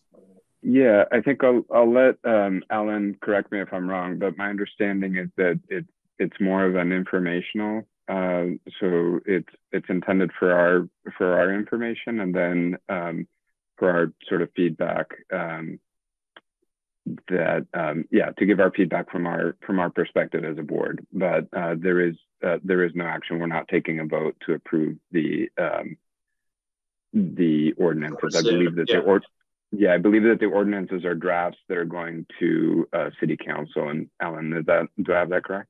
That is correct. So basically, we're giving this board an opportunity to provide comments to staff or anything that you would like us to pass on to the City Council for their consideration. So we're taking notes as you're talking and providing suggestions. Got it. Well, then I would say my suggestion or my request would be that we have some estimate of what impact this ordinance will have based on where our triggers have been defined, and really basically have the discussion of is this enough? I think Danielle said we don't anticipate it's actually going to affect that many homes or that many projects. So my question would be, well, if it's not that effective, maybe we need to make it more effective, or is it worth doing in the way it's defined? And, I just would want to know, well, what's the impact we estimate it will have if we're going to bother to do it? Yeah, I think maybe from my own personal experience, Hank, I'll give you. So I'm a local architect, and we work on both residential and commercial projects. And I would say that 50% of our active projects right now would be forced to go all electric based on the new guidelines. So I think that it will have a significant impact. And then I think overall what we have seen sort of over time is that, so for example, a couple of code cycles ago, we had to prep for car chargers. Now car chargers have to be installed, and now people are demanding them. So I think that this is maybe sort of step one towards a future where gas appliances are going to be phased out. So therefore, people are going to be electrifying their homes because they're not going to be able to purchase gas appliances. So I think that the change may take a while to gain momentum, but I think we're definitely headed in that direction. At least that's my personal opinion. One other thing that I think Danielle touched on briefly, but I think it's also kind of a really critical component of this, which is that AMP because AMP provides 100% renewable energy, that's really where us as citizens of Alameda really benefit from this, is that the more we electrify, the more we're sort of offsetting our carbon footprint, not just because of our individual impact on our own homes, but because we're then relying on cleaner generated power than if we're relying on gas to heat our homes and things like that. So I think that's where the big bang for the buck comes. If I'm, again, Danielle, please correct me if I'm wrong, but I think that's where we get a lot of bang for the buck. Yeah, I would definitely echo all those sentiments. I was just trying to say, are we going far enough? You know, is it? Yeah, it's a foothold on this pathway, but you know, for decarbonization, should we also be thinking about ways in which to decarbonize the building process? You know, fly ash in the concrete, material choices, indoor air quality choices, makeup air quality choices, you know, heat loss, recapture devices, all those kinds of, you know, green building measures.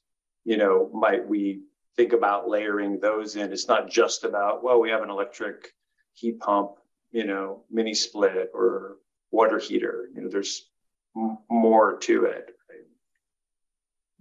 Yeah. But I'm all for it. Yeah, I think that without sort of getting too far in the weeds, the Green Building Code does go a long way towards taking us in that direction and sort of establishing minimum standards that are required of all projects, regardless of scope and size.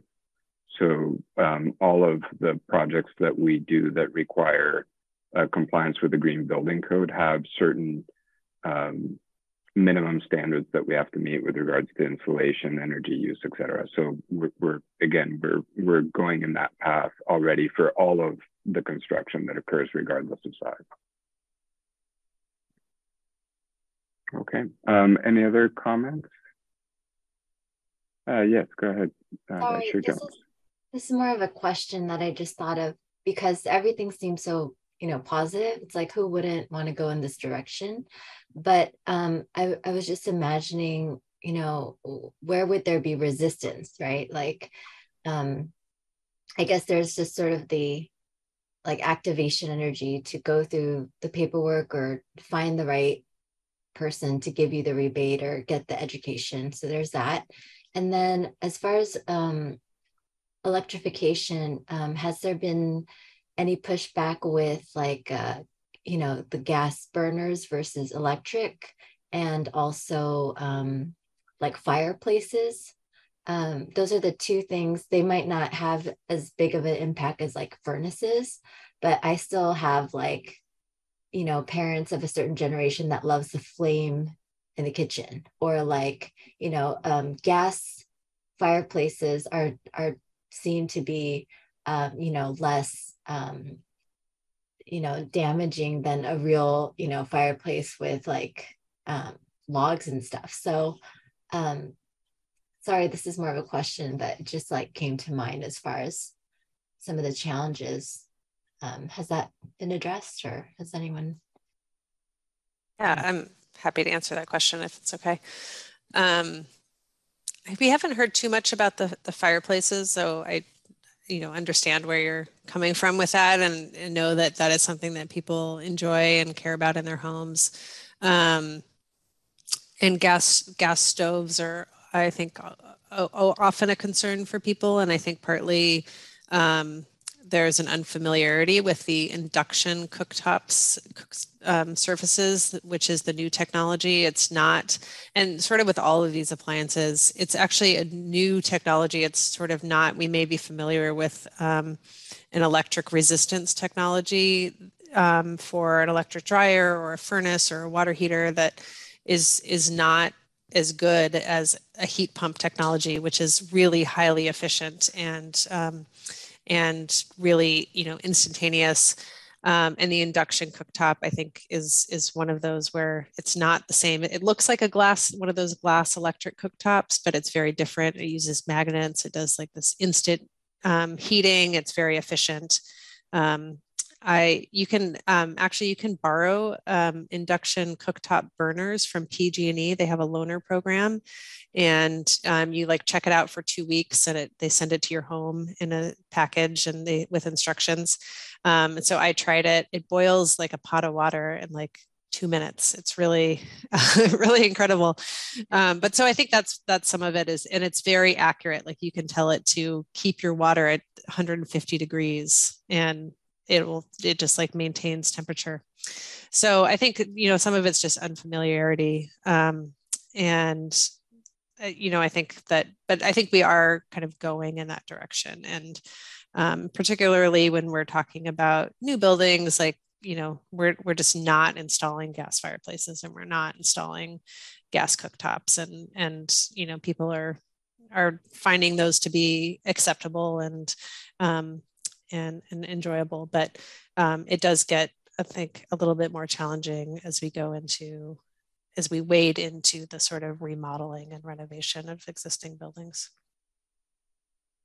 Yeah, so I guess like let's say I have a historic home though, and so there is like a fireplace. Would I be required to just not use the fireplace, or would I be allowed to put in a gas? Well, we currently have we don't currently have any policy around changing out around not. You are currently allowed to install a gas fireplace, and that policy is not under as part of this proposal, will not change. I do think that as we're going to all electric, having gas fireplaces is probably not conducive to that in the long run, but not part of what we're discussing today. However, there are also electric gas or electric fireplace inserts that have realistic looking flames and that give off heat. So there really are alternatives for pretty much anything that uses gas today. That's great. Yeah, that's the one thing I know. I'm familiar with the induction stovetops for sure, but yeah, so there are people who enjoy the flame, so it's wonder who has thought of what and what's the latest technology. It always gets better and better. So anyway, I was just thinking about historical homes and how the population of people living in these kinds of homes, how they would get to the next level, next stage of just meeting up to the technology while maintaining the character, whatever it is in the house that they look at. So thank you. Yeah, I think I'll just add one little note to that, Lynn, because it's a really good question. So I think that if we think about LED lighting and that technology, not too long ago, it was prohibitively expensive and the choices were really, really limited.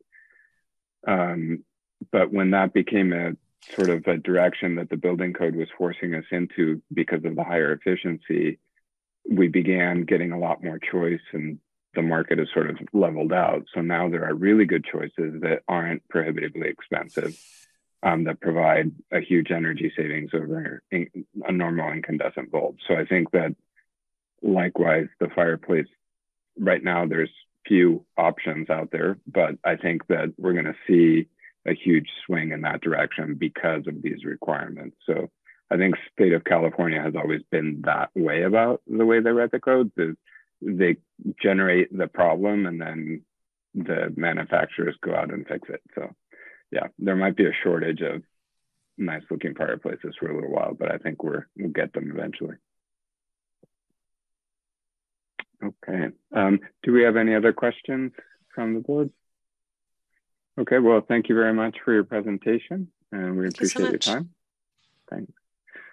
Okay, so moving on to item 7C. So this is update on the draft for the housing element, 2023 through 2031. The Historical Advisory Board has received an update on the status of the draft housing element and draft zoning amendments to address state fair housing law and to accommodate regional housing needs allocation for the 2023 through 2031 planning period. And I believe Alan has a presentation for us. Yeah, just really an oral report. Chair Sanchez, members of the board, this is really the fourth opportunity this year that we are touching on the draft housing element update. And for the new board members, I'll just quickly explain what a housing element is and why why it's important for us to talk about it. So under California law, every city or local government in California has to have a general plan. And the general plan really is sets the blueprint for future development, growth of the city in the future. As part of the general plan, the California law requires a city to also have a housing plan. And that is one of the 7 required elements of a general plan. The housing elements are updated by cycles. And so currently all 101 cities in the San Francisco Bay Area are also working on their housing element. And the planning period for the housing plan really is 2023, the next 8 years to 2031. And as part of housing law, there's an emphasis on each city planning for its fair share of housing. Really what that means is, there's projections for population growth and demand for housing, and for the region, and every city has its own share. Alameda's share of that, what's called a regional housing allocation, or the acronym RHNA, is 5,353 units over the next 8 years. And state law over the recent years have been increasingly stringent about making sure cities do their part in having a housing plan that facilitates the opportunity. I mean, one key point to note is that cities don't build housing. The city of Alameda does not go out there and build housing. Really the onus is on the city to set up a regulatory environment, set up our zoning rules, set up policies and programs in place so that developers and home builders can come in and do so without too much barrier. And so since the last time we've spoken to the HAB about the housing element, we've also given you an opportunity to talk about design. I know I think in one of the workshops, the community feedback was that, okay, if we, by changing the zoning rules to allow more housing, you're basically allowing larger buildings, more buildings in existing neighborhoods. That's ultimately going to affect neighborhood character. And the staff response to that was yes, but where the rubber meets the road is really often architecture and in the design. And so the board has had an opportunity also to comment on the city's design standards. And that was early in the summer, I believe in June. And after that, the city had submitted its draft of the housing element, as well as our programs, and one of which includes changing the zoning rules in the city to provide more opportunities to build housing basically anywhere in Alameda. We've submitted that to the state of California for review as required by the state law. The Department of Housing Community Development at the state had then provided staff with their comments, which we also responded to. And then towards the end of August, the state issued the city of Alameda a letter that says, hey, your draft housing element is in compliance with state law. If your city council, if the city proceeds to adopt the housing element and implement its programs, you will be certified. And under state law, all 101 cities in the San Francisco Bay Area has to have a compliant housing element by January 31st, 2023. So what happens if you don't have a compliant housing element? Well, there are severe consequences. And in the exhibit to the staff report, staff shared a article from the city of Santa Monica in Southern California.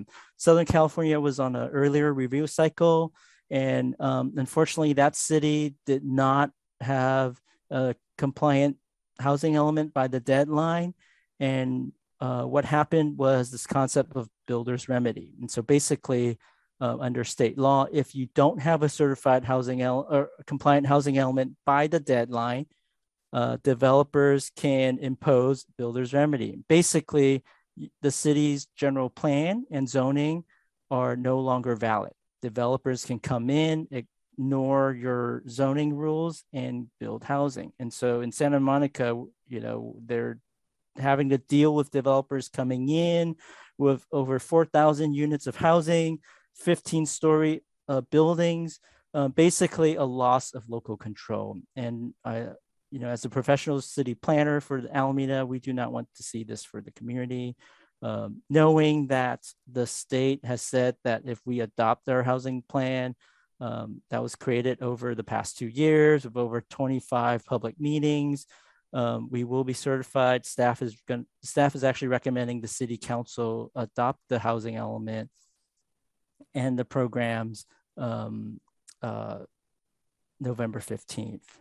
So there are other consequences that I'll just quickly go over. I mean, that includes the loss of state funding, which support, you know, a lot of city functions, infrastructure improvements, park improvements. I mean, there's a lot of money that that the city would lose.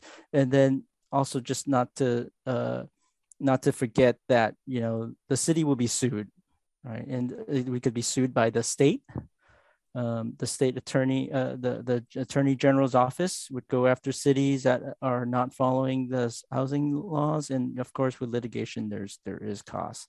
So, in a nutshell, I mean, this is really just the report out on the status. The planning board has had an opportunity to review and comment on the final draft of the housing element. They recommended the city council approval, and we're currently scheduled to have the city council adopt the housing element or consider adoption of the housing element November 15th.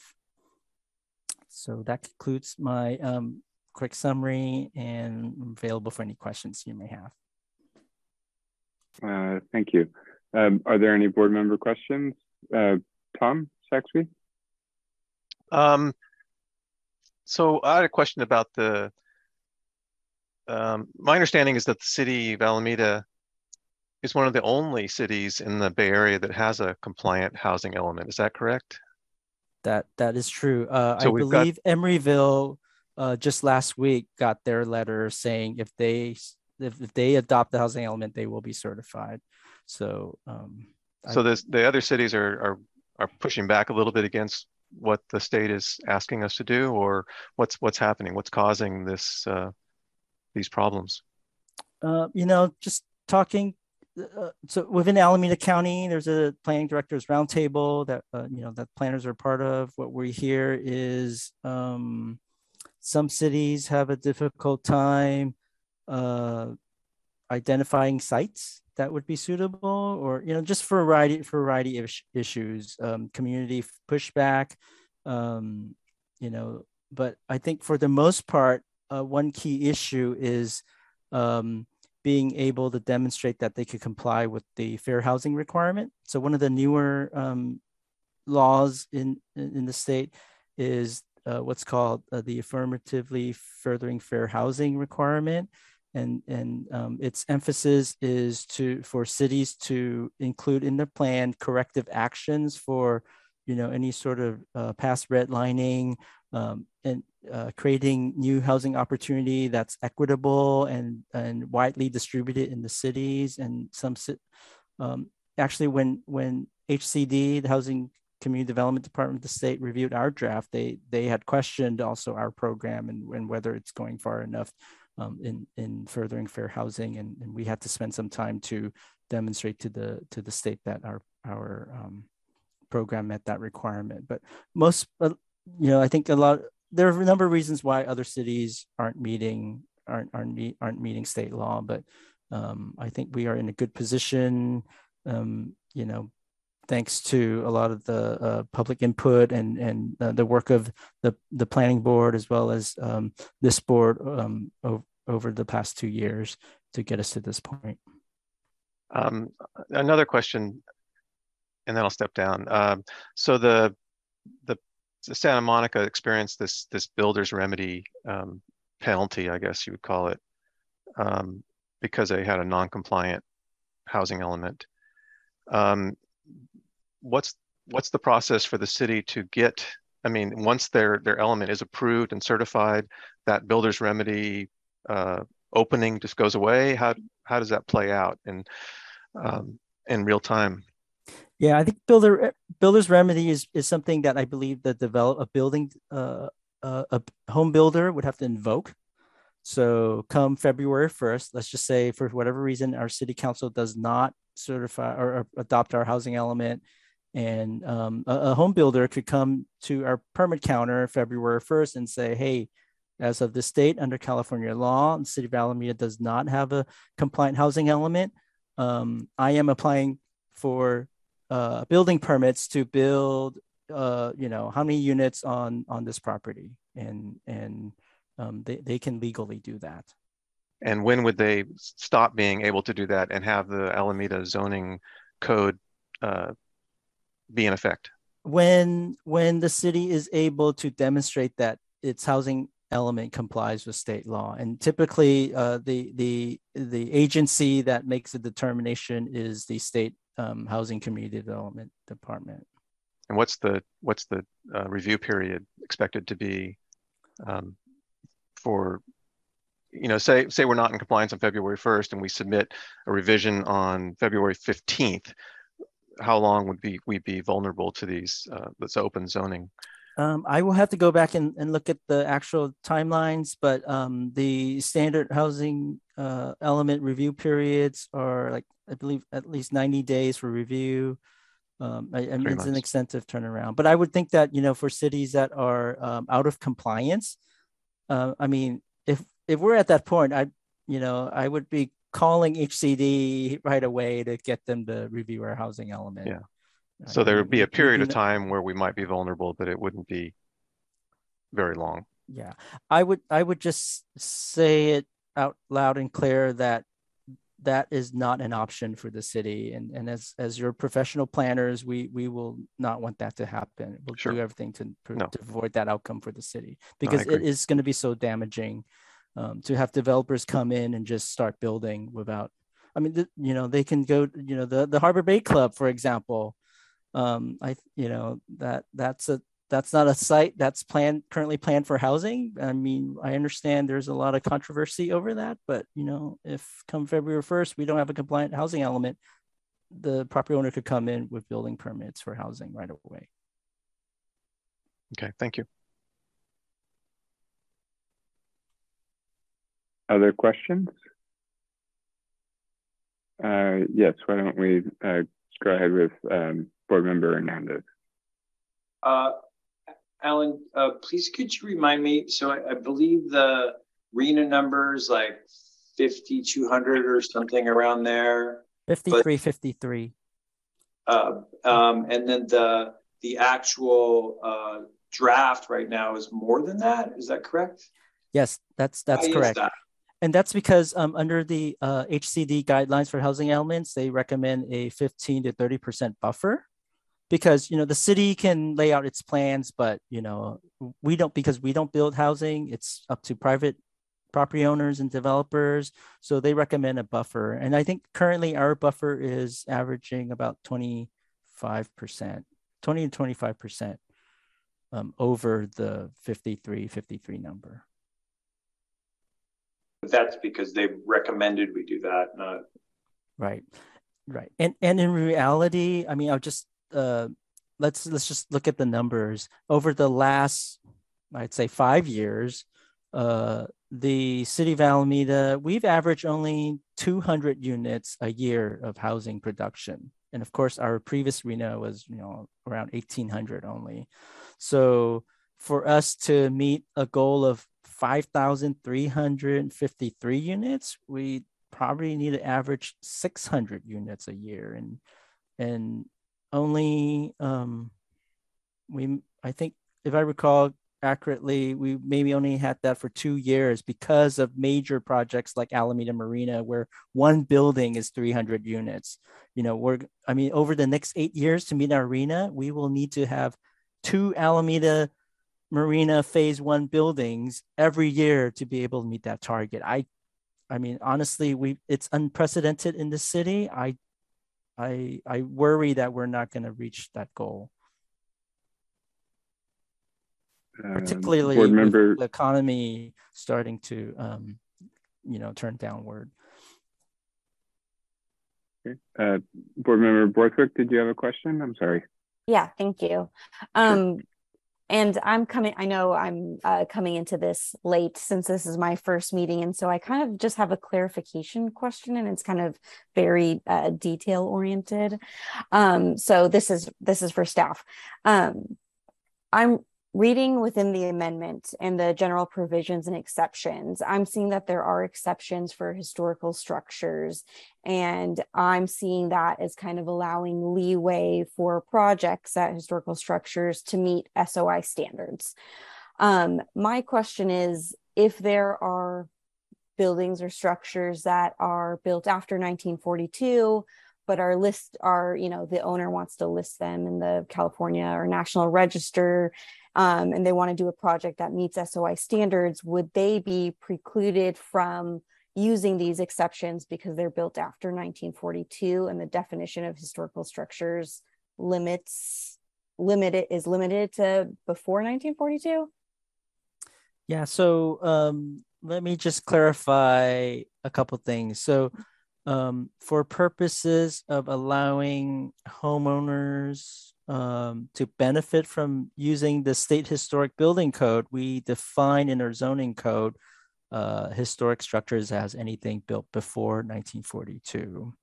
So I think that's really where the context of where that applies, and of course, for buildings that were built before 42, application of the Secretary of Interior standards are generally applied, but we also in Alameda have our local design guidelines, and we tend to rely on those first. So does that answer your question? Yeah, thank you. And Ellen, doesn't also the pre-1942 also involves sort of our board, right? And so if somebody is proposing a project that entails demolition of more than 30% of the structure, then it triggers an HAB hearing. So it comes under our review. That is correct. And I think, Chair Sanchez, that just to follow up, a very important point is, I think, often folks in the community who kind of misunderstand the city's approach on housing is thinking that, with the reckless upzoning, city planners are setting it up so that our neighborhoods could be destroyed and historic buildings demolished. Well, let's not forget there is a preservation ordinance, and the Alameda Preservation Ordinance is heavy on demolition control. I mean, I think it was originally written as a demolition control ordinance. So, Chair Sanchez, you're absolutely right. I mean, if a property owner wanted to take advantage of the city's proposed housing element zoning changes to create more housing units on their property, and they want to alter the existing building to the extent where it triggers the demolition threshold, it would come before this board, and this board would have an opportunity to say, to say no, or you may get them to change their project and whatnot. So it's not true that the adoption of the housing element would automatically lead to the destruction of older historic homes. That's not true. And then, sorry, Len, I'm going to follow up on a question on that one. So so conversely, going back to Board Member Saxby's question, so if we were, I understand it's not our goal, but if we were to fall out of compliance, then not only could a developer come in and ask for to build a project that would otherwise be limited by zoning, couldn't they also sort of sidestep the requirement to come before HAB if we were out of compliance? No, because the preservation ordinance is not a zoning tool. It's actually a preservation tool. It lives outside of Chapter 30, our zoning ordinance. So I believe So that would I believe still be those, in. right, the demolition control still stands, Okay. as well as California environmental law, which includes preservation aspects. Got it. Thank you. Okay, other questions? Yes, Board Member Jones. I might have asked this before, but I think I'm having trouble understanding, like, so at this point in time, we are to prove that we have the capacity to reach these RHNA numbers, but these housing, the new housing hasn't been built yet. And so in 8 years, like, you know, how do we show that proof that it's possible versus do we have to back it up in 8 years and actually account for the houses? Because 8 years is, you know, both kind of a short and long time, you know.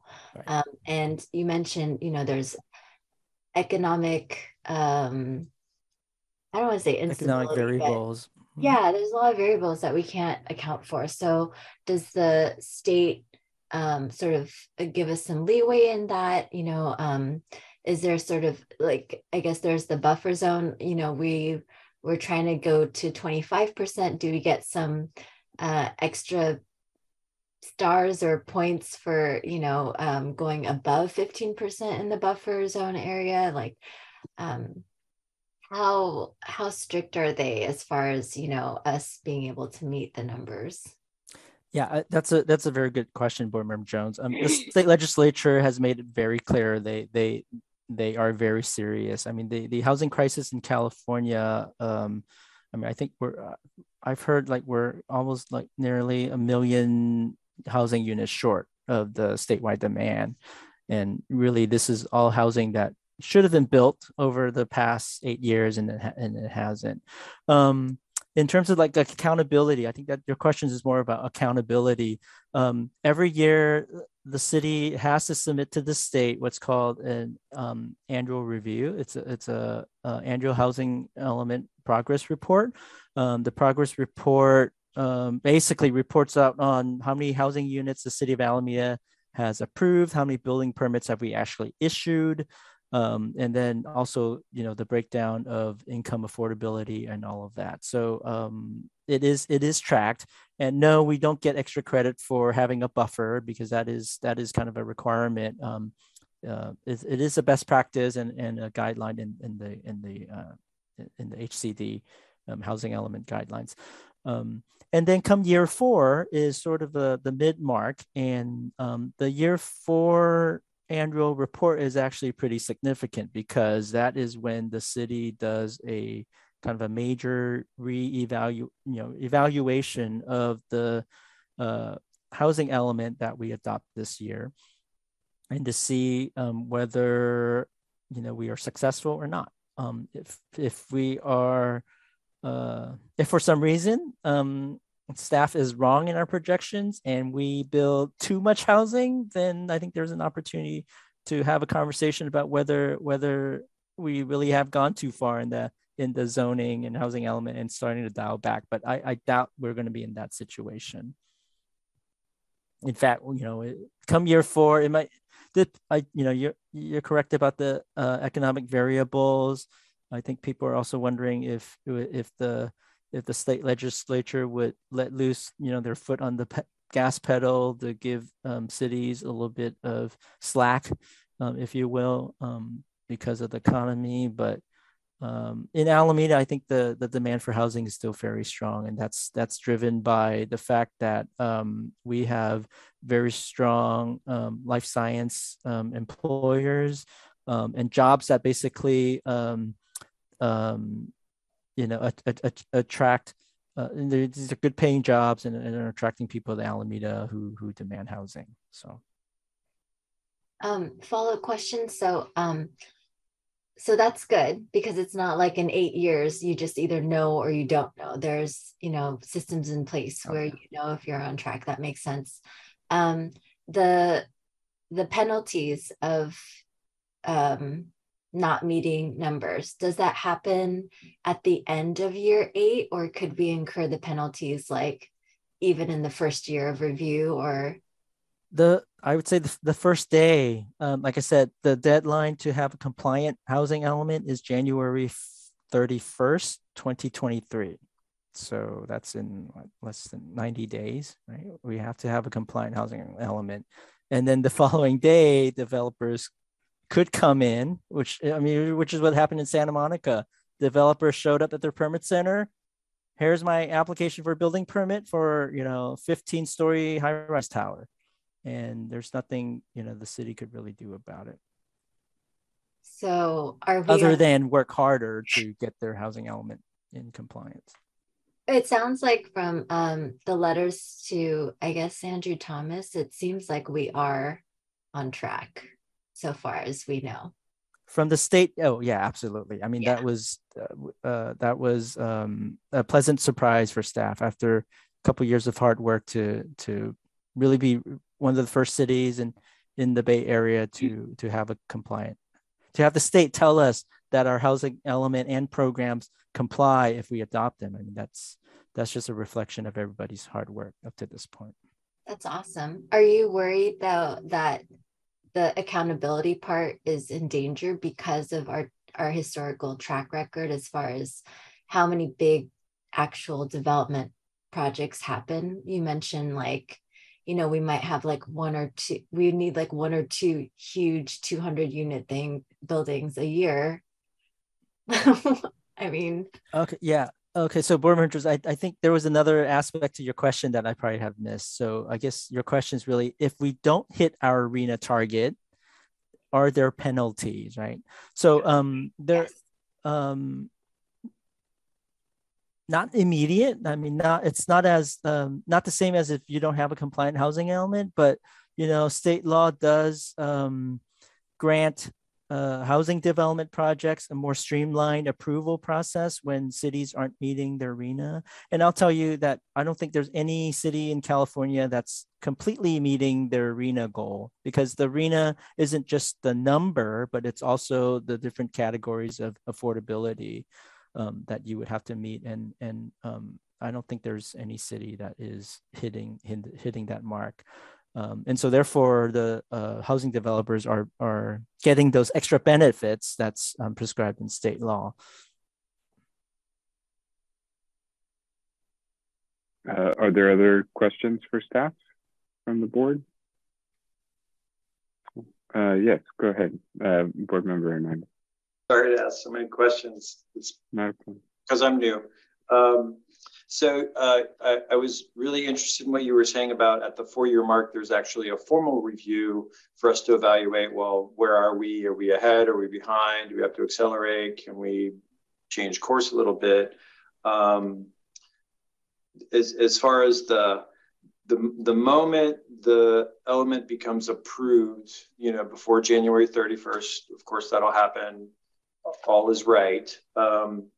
But then for whatever reason, the city decides something needs to change. Is that 4-year mark our first opportunity to make a change? Or could we make changes at any point along the way? And if we do make a change, how and where would we get that change recertified, to maintain our compliance? Because, every policy will be flawed to begin with, period. And we're only going to know what the unintended consequences are after it's in place. And of course, we'll all want to go back and say, well, it needs to change. Can you speak to that process? Yeah, thank you, Board Member Hernandez. That's another excellent question. So interesting. I don't know that cities are actually going to do that, where they come up with a compliant housing element and then immediately turn around and unwind everything. But the state legislature, I would give them credit for being clever about that. There is this concept of a no net loss rule, where if a city has already created that housing opportunity through zoning, so let's just say we've zoned a site and it allows for X number of units. If after we adopt the housing element and we go back and change the zoning, state law requires the city to make up for to offset that loss. So the concept, that's where the concept of no net loss comes in. You can't just say, I'll commit to zoning all, creating opportunities for all these units, and then change it without any consequence. State law does require, and within a very specific amount of time, that you rezone another site. And it might happen, you might have there might be a compelling reason for the city to rezone a site for some other use, but then you do have to make up for it in another way within a specified amount of time. So we do have the potential to do it as long as it's within the constraints of what we've essentially already said we were committing to.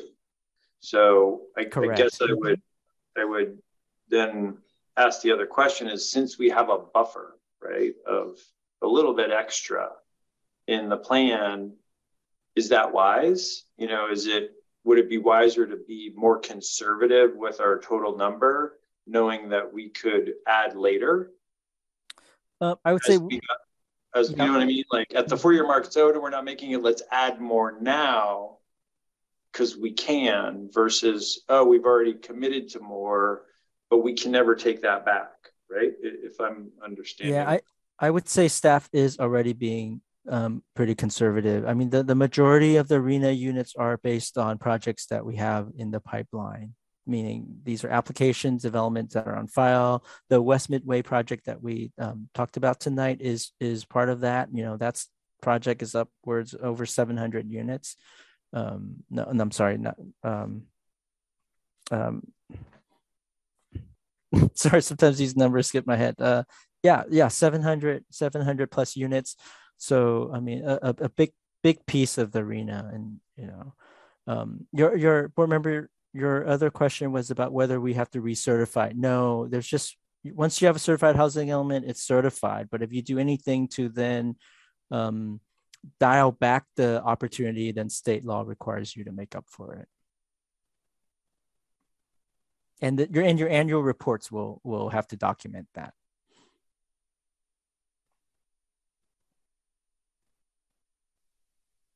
Thank you. Do we have other questions? Okay, so I'm sure we have public speakers waiting. Yes, Christopher Buckley will be our first speaker. Okay, please go ahead. Christopher Buckley with the Alameda Architectural Preservation Society. We sent you a lot of correspondence. I'll try to be as brief as possible. We share staff's concerns regarding the builder's remedy, which caught us and many other cities, as you've heard, off guard. We're still trying to get up to speed with it, and we hope to compare notes with staff once we're up to speed. Just to clarify the timing, though, if the city council decides to make some changes to the housing element, our understanding is there'd be a 60-day review period from HCD. So if the council did that soon after January 15th, HCD would get back to us mid to late January, which is really cutting it close for January 31st.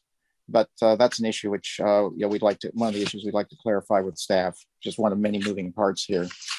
We continue to be very concerned about the impact of the housing element on historic properties. We are concerned the massive upzonings will result in replacement of existing historic buildings and intrusive new construction in historic neighborhoods and business districts. And many of these, the most problematic ones, are not necessary to meet the RHNA, and we believe not necessary to meet fair housing. It's true that the Historic Preservation Ordinance offers significant protection, but it's not as ironclad as zoning. With zoning, it discourages developers from even considering such projects. Now we'd be getting into a lot of project review using Historic Preservation Ordinance. We're especially concerned about the effects of the state density bonus law, which would allow building heights to significantly increase above the already significantly increased heights, like 60 feet on Park Street. You could end up with 80 feet, 90 feet, maybe, with density bonus projects, also other waivers. We have a number of specific recommendations, which we had in our September 10th letter, which we provided to you. I'm not going to go over these now because there's not time, but I would like to show some images of this. So the first image here is a screen share showing the transit overlay, which would allow unlimited density with 1,000 square foot units with height limits of 40 feet over a vast section of Alameda, including some of its most historic neighborhoods. You put a density bonus project on top of that, you could end up with there's 40 feet here, you can end up with a 60-foot building surrounded by houses with 20 and 30-foot building heights. Next image, please. Well, let's see, I didn't include that one. There's another image with some photographs of buildings. There you go. This is an example of a project in Oakland where a 45-foot height limit, they use the state density bonus law to get 78 feet, adding 3 stories to this building. Next image, please. This is a project in Berkeley where there's a 50-foot height limit, lower than the 60 feet being proposed, and they were able to get that one up to 80, I believe it's 87 feet, an additional 2 stories. So these things can happen, and they're happening all over the Bay Area, and they could happen in Alameda with this upzoning, including in our historic areas. Thank you. Thank you. Do we have another speaker? Currently, no one's raising their hand at the time. Okay. Why don't we give just a minute in case we have anybody else?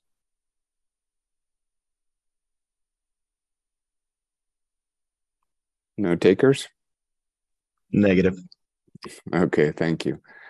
Okay, so I'll open it up then to comments from the board. Do we have comments from the board? Board Member Saxby, please go ahead. I guess I'm going to kind of echo some of my concerns, or some of Chris Buckley's concerns that I share. You know, I'm concerned about the potential severe negative impacts that some of these changes will have in our neighborhoods. I think the transit overlay is just far too extensive a policy for Alameda. If we need a transit overlay, we should really limit it to just the frontage of the bus routes that we're using as our transit corridor, and not let it extend a quarter mile into our neighborhoods. You know, we have a policy where we're allowing up to 4 units within existing building shells, along with unlimited ADUs, I understand. And I think that's going to more than make up for the difference in potential housing units that would be created by the overlay. And I just think the potential for just really disrupting our neighborhoods is far too great to risk a transit overlay policy that's as extensive as is shown on the map that was presented. I also think that the increased density R3 to R6 zones is just going to encourage the bonus density bonus policies and encourage demolition in our neighborhoods. Not good for Alameda. I don't think Alameda residents want it. I think it's really being forced on us, and we should push back. Again, the allowing of additional units, 4 units within existing buildings and unlimited ADUs within our existing buildings offsets the increase in housing. I'm concerned about the height limits in the historic districts. I think we should really be looking at keeping those to 40 feet and in keeping with some of the heights of our historic buildings. I think increasing the density in those areas also is risky for density bonus provisions. And then while we're making all these changes, we have this review system, which is changing from discretional to ministerial. And I'm afraid that a lot of these sorts of impacts are just going to be approved, rubber stamped without any kind of review. And I'm very concerned about that. So, you know, I would like this board to sort of step up for preservation and recommend to City Council that they take a harder look at a few of these more extreme policies that are being proposed and, you know, ask for a change. We have time. We should make a change. Thank you. Okay, thank you. Would anybody else like to comment? Yes, Board Member Jones. Well, I just want to show support as far as the comments made. I completely agree, and just thank you for the Alameda Architectural Preservation Society for just doing the hard work that you do. It just, the city wouldn't be the same without your commitment and volunteering and your time and expertise. And so yeah, I just wanted to appreciate you and your organization, Mr. Buckley. And, the numbers are very abstract as well, but I think that there's like a quality as far as, sort of the low hanging fruit and the areas that make sense and our city feels comfortable, developing. And so I'm wondering if there's some sort of way that we can sort of prioritize the areas that really make sense and everyone feels more comfortable developing first.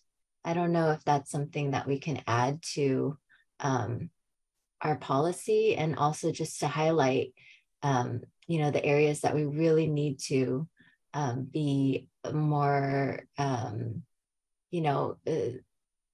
detailed with, as far as, because I think what we're saying is that overarching policies don't take into account the very specific nature of the already kind of rich populated neighborhoods that are develop and have a longer history. And so perhaps we need to make clear that these are sort of the areas that we want to, really take street by street and have more detailed policies as far as that. Those are my comments. Thank you. Anybody else with comments? I guess, yeah, go ahead, Board Member Hernandez. Thank you. I would just echo again my compliment to Mr. Buckley on his obvious huge amount of invested time in this, and it's much appreciated. I would disclose also, I believe now is an appropriate time, that I was able to speak with him today on the phone to clarify some of the things that he wrote in his letter. I would also echo the idea that if we can easily imagine that there will be impacts on all this development on the historic homes, either through things like tear downs or major remodels that would, severely alter them, or just in relationship, like in our current list of historic structures, we list some buildings as historically significant because they're part of a set of buildings. And by messing with the fabric of that setting that those are in, by, and I think of this movie, I don't know if you've seen it, by Pixar, called Up. And it's about a fellow who lives in this little building and it's beautiful. And then all of a sudden around him is, a gigantic cityscape.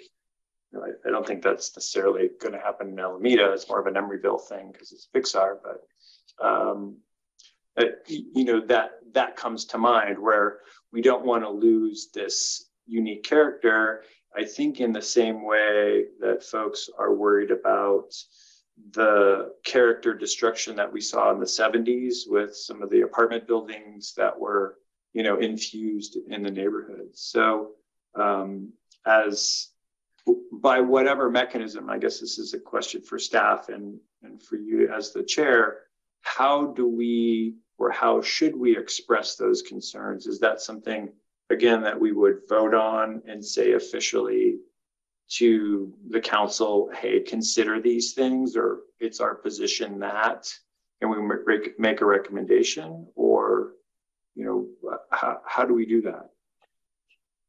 Yeah, so I can address that. I mean, so this is, again, just a workshop. We are you're an advisory board to the city council. So if you have comments, given that the council meeting to consider housing element is November 15th. The staff report has already been written, so any comments you would have would be just transmitted orally by staff. I mean, one thing I would want to say to Board Member Jones's question, I think that was a question earlier about whether we can take a look at our neighborhoods again and delineate the areas that what I'm hearing is that you would like to preserve because of its character and not put housing opportunity there and move the new housing opportunity elsewhere in the city. I think that is exactly the issue that the affirmatively fair housing law is trying to address. That those areas are historically what's called the high resource areas, typically, have better access to schools, better access to community services, commercial spaces, generally more affluent areas. And the state is really pushing cities to distribute these new housing opportunities into those areas. Historically, if you look at Alameda, the large amount of new housing and affordable housing is all on the West End. The HCD comments to staff picked up specifically on that issue. What are you doing, City of Alameda, to distribute housing on the east side of Alameda, particularly, basically pointing out the Fernside neighborhood, for example. And so therefore our recommended zoning amendments are intended to create housing opportunity in all of the R districts. That's in direct response to the affirmatively furthering fair housing law. So to go back and say, or recommend the city council, let's start excluding certain neighborhoods or certain areas of the city, I mean, as your professional staff, I believe is directly contrary to state law. And I believe that could jeopardize our position to get a certified housing element. Alan, yeah, I thought about that. Is it okay if I comment or talk about that? Because go ahead. As far as, because I think the whole idea is to provide, some, equitable housing. We need to serve all these different populations, increasing populations,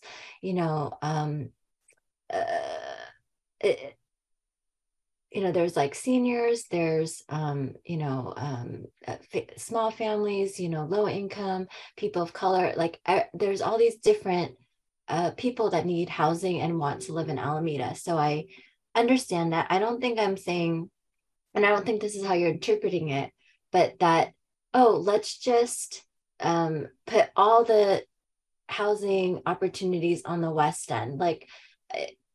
I feel like Alameda is such a small area, and maybe historically, like 20 years ago, there was definitely like this blue collar, white collar situation. But my kid goes to preschool on the West End, and I live on the East End, so I'm constantly going back and forth. And the West End is, to me, thriving. I mean, there's all these cool restaurants happening. We just talked about that.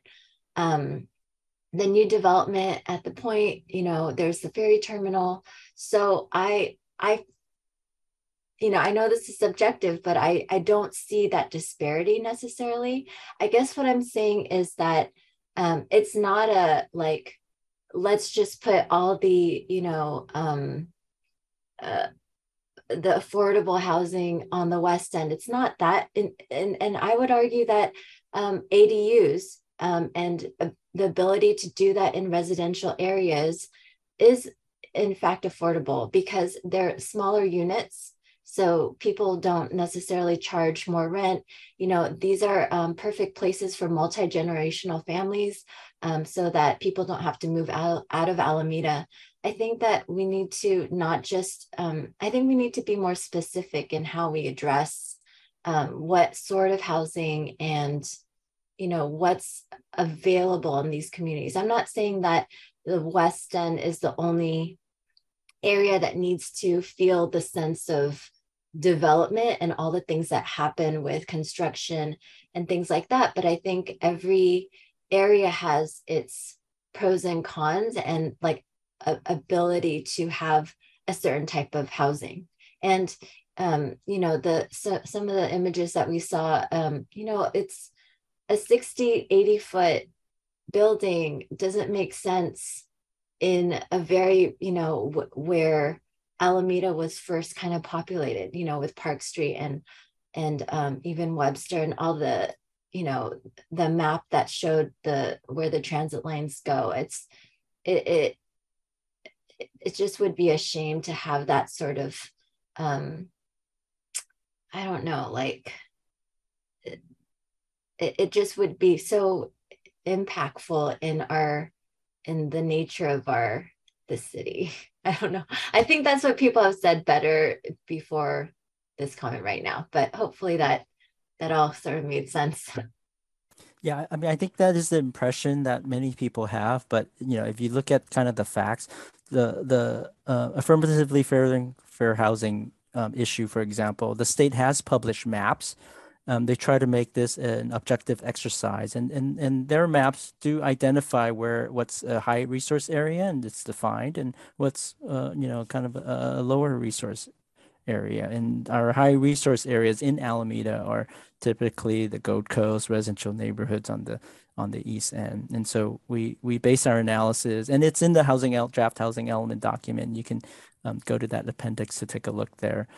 In terms of building heights, currently the Park Street district height limit is 60 feet. I mean, that already is the case. So, and in some of the height increases in the residential districts, we're really just going one story up from 35 to 40. So it's not like a scenario where the current zoning is 2 stories and we're allowing a 6-story building. I mean, that also is not true. So I think, if you look at the details, I think staff's approach, while in the zoning, we are making changes that are pretty widespread that affects every neighborhood, but that is what the state law calls for. But we are doing it methodically, and ADUs was an example you brought up, Board Member Jones. We are making changes in the zoning that would make it a little bit easier for a homeowner to build ADUs. And this is based on our experience with the ADU program in the last few years, identifying issues that homeowners often run into when they're designing an ADU. And we're literally trying to break down those barriers. And so from that staff's perspective, we did spend 2 years of, very carefully identifying what the zoning rules need to change, and we're making those changes. It is not reckless at all, as some people are couching this as. Board Member Saxby. I would just like to say that where we are upzoning the density in the R districts, we are increasing the possibility of density bonus changes to the zoning, and we are going to potentially exceed the height limits that you're talking about.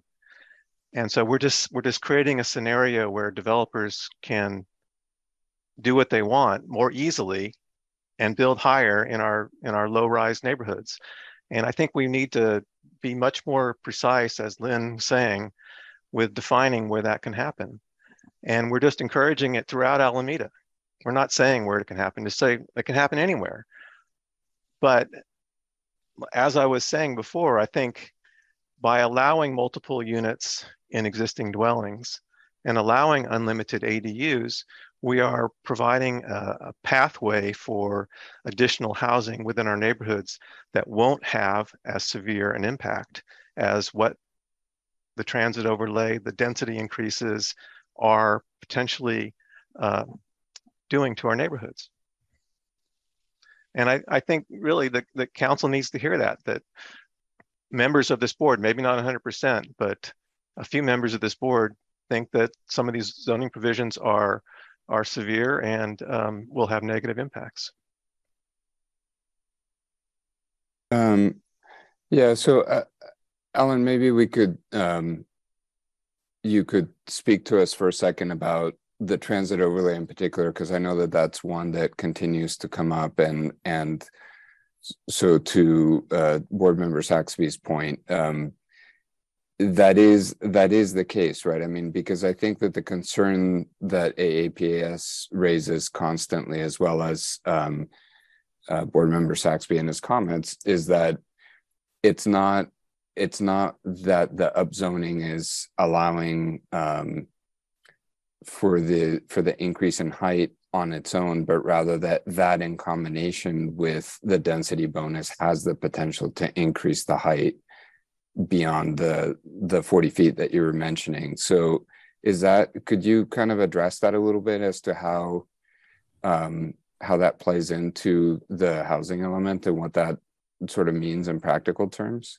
Yeah, so let's talk a little bit about density bonus. I mean, density bonus law, I think, originated in California probably in the late 70s, and it was really, and it's evolved over time to its current version, current iteration. And really its whole purpose is to help remove barriers in development in the zoning regulations for developers who are building affordable housing. It's to make it easier for a developer. It's kind of an incentive for a developer to build affordable housing. So I've heard this argument about density bonus and so the suggestions to almost reverse engineer the state law for density bonus in order to avoid somebody from taking advantage of it. But I feel like what's missing from that conversation is, well, they're doing it because it's affordable housing. And it comes back to a question about, well, do you want affordable housing or not? If you want affordable housing, state law says cities must offer these incentives, these waivers for affordable housing. So I think, for those of you who believe that, oh, we should reverse engineer our zoning so to avoid someone from taking advantage of density bonus, I think you would kind of have to ask, like, are you also supporting affordable housing or not? I mean, the whole purpose of the housing plan is to increase the supply of housing so that the Alamedans and, future generations have access to more affordable housing. I think that's very key and is really the core value here in that discussion. Well, providing multiple units in existing housing is also affordable housing. It's a different way of doing it. Yes, absolutely. It's a less impactful way of doing it. And from staff's perspective, that, for the staff who work in the Perma Center, we review applications. We know how housing comes and, the different forms of housing that get built. What we're trying to do, as I mentioned, is we're trying to remove the barriers to create ample opportunity for housing. The scenario where somebody carves up their own house into 4 units, that might not work for everybody. And I think the other thing to point out is there's often reference to developers in the neighborhoods. We're really, staff's focus and from our experience, it's not the developers like Catellus who's going to come into an R3 neighborhood to build a duplex. These are going to be homeowners, the folks that board member Hernandez works with, and maybe, for Chair Sanchez and you, board member Sanchez, your clients, these are homeowners in Alameda who might want to, build a unit in the back that might not be an ADU, but, they might just want rental housing for more income to supplement their income. It's just creating what I call backyard infill. This strategy that staff has is really about backyard infill. I'll leave it at that. So, sorry, I'm going to ask another question in that vein just to clarify. So let's say hypothetically there was a vacant lot in an R1 zone and somebody was proposing a fourplex that was going to be 4 flats, right? One on top of the other. If they wanted to apply the density bonus, then if they made one of those units affordable, they could potentially add a 5th story to increase that number to a 5th flat. Is that sort of a fair example? Not exactly in the R1 because there's also SB9. The state housing rules have created kind of a very complicated universe. But I would say that just on the general question about if somebody were to come in and if they were to qualify for a density bonus, could they take advantage of a density bonus? The answer is yes. Okay. And then if But that Sorry. would also mean, sorry to interrupt there, Not a problem. Chair Sanchez, but they would have to qualify for a density bonus. The units have to be inclusion. They have to be affordable, deed restricted for 55 years. Sure. Sign a housing agreement with the city. I mean, all of that comes along with it. So there are guarantees that Sure. we have affordable units. Yeah, no, and I completely understand. And then I'm just trying to sort of put it into real world examples I can understand. So I think the other question that I had for you, because we talk a lot about ADUs and I see them as a huge part of the solution. Do you guys have a sense of how many ADU permits were approved in 2022, roughly? Last year, I believe the number was in the 70s. This year is a significant drop. We may be at 45. Henry, would you know? I think it's about 50, but there's 50. A very interesting split between number of permits issued and number of buildings actually built. Right. There are more permits being approved versus what's actually happening. Okay. And then in terms of qualification for market rate or affordable housing, is there sort of a sense of what percentage of those actually fall under one of those categories? For ADUs, we don't have an inclusionary requirement, like an affordability requirement. So this is just more of affordability by design. So even though in Alameda, the largest ADU you can build is 1,200 square feet, the average, I would say, is 600 square feet or less. I mean, people and the folks that are building ADUs aren't developers. These are regular property owners who might need extra space. Yeah. Right. So is the thought that the sort of the average size of 600 square feet then nets what would be considered in our city as sort of below market rate or affordable, or is it sort of on a case-by-case basis? Yeah, I don't know that there's a direct correlation. I mean, so maybe a better way to ask the question, Alan, sorry, is it if you were talking about the RHNA numbers and sort of the percentages of affordable housing, how does HCD view ADUs as towards our goal of a certain percentage of affordable housing? Do those get included or classified in any way? ADUs generally would count, but without a specific, like a deed restriction, then they're not, I don't think they're counted towards the deeper levels of affordability. Okay, thank you. That was what I was after. Sorry, I interrupted you, Hank. Did you want to add to that? I was just going to say, like, this is a very interesting question you bring up, because if you would ask a multi-unit developer what's an affordable unit cost, they're going to tell you it's something like $500,000 a pop. Like, oh, I can build you an affordable unit. It's going to cost you $500,000. If you ask an ADU builder, hey, what's an ADU cost? It's like, well, I can build you an affordable unit for a couple of $100,000 freestanding. If it's carving out a piece of an existing structure, it's maybe 100, like really nice one. So the affordability, actual dollars, not state definitions, of those kinds of units is much better value proposition than having a multi-unit developer come and build you, a 5-story building, of which 2 of those flats are, market rate, and the other, you know what I mean? Like it's, sure. But we don't get credit for that. Right. It's just a RHNA number. Like it's a one RHNA, because we built one ADU. Right. And most of these aren't being built, as Alan said, by developers.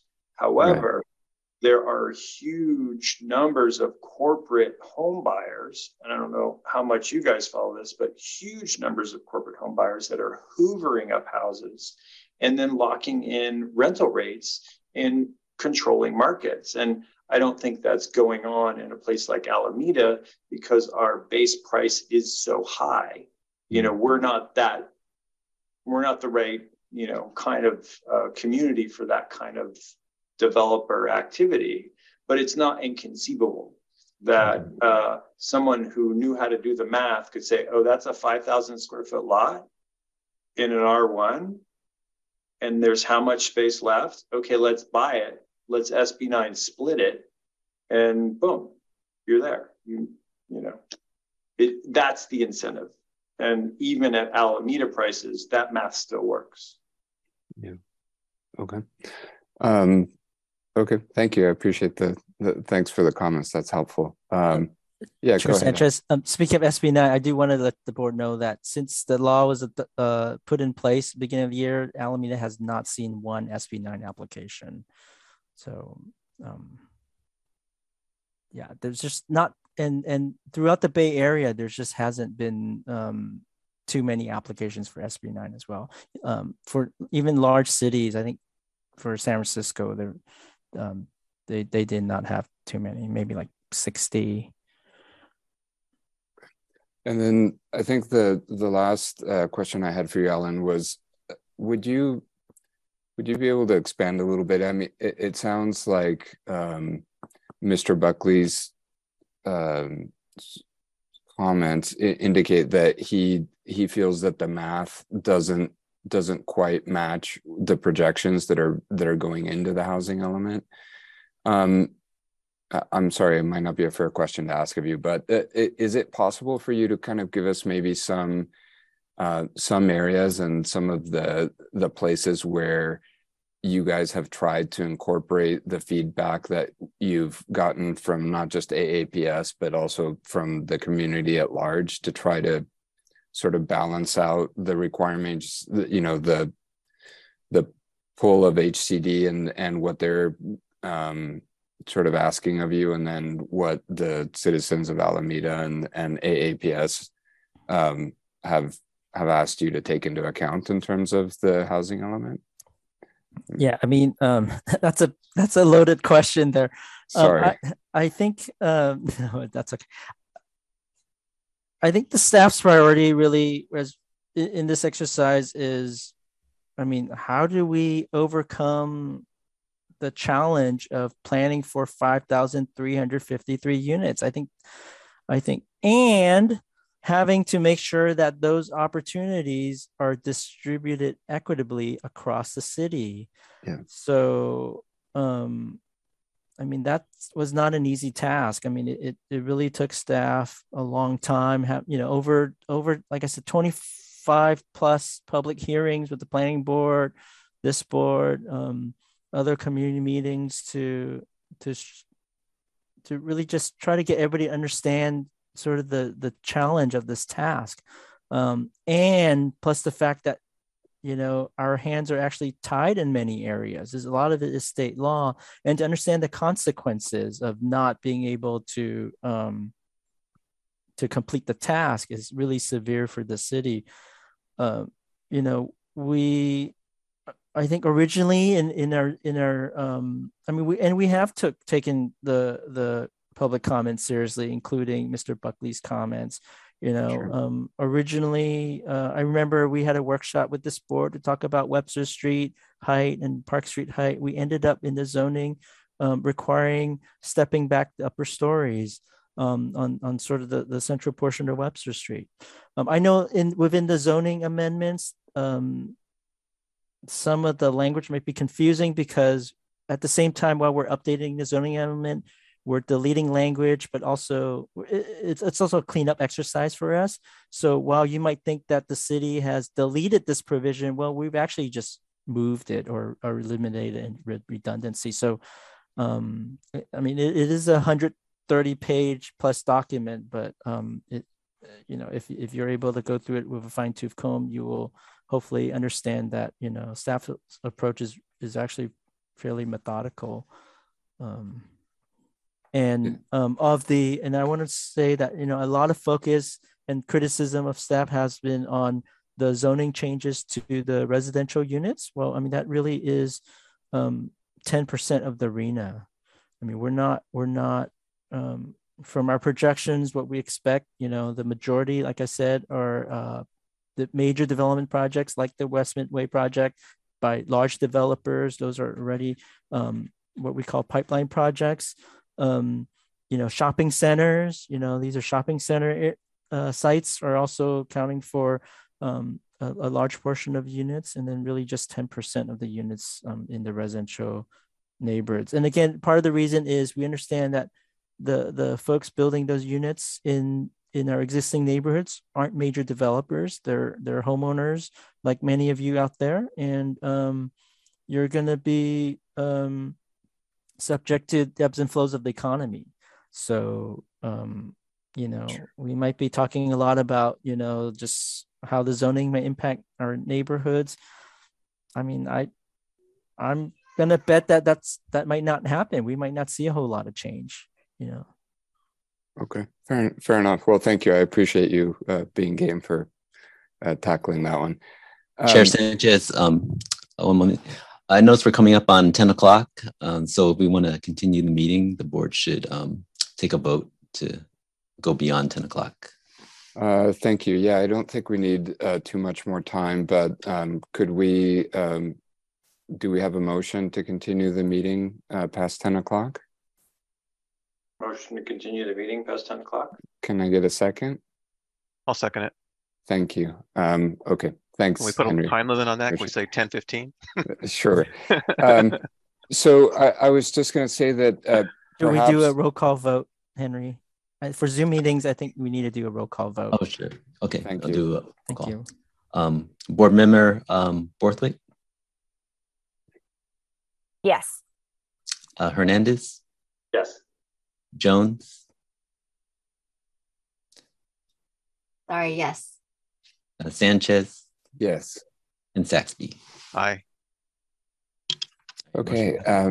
So I was going to suggest, so what you're looking for from us as a board tonight, Ellen, as I understand it, is basically comments and feedback that we would then request that you bring to your to the city council to sort of convey our sort of feedback to you based on where we stand with regards to the housing element. Do I have that right?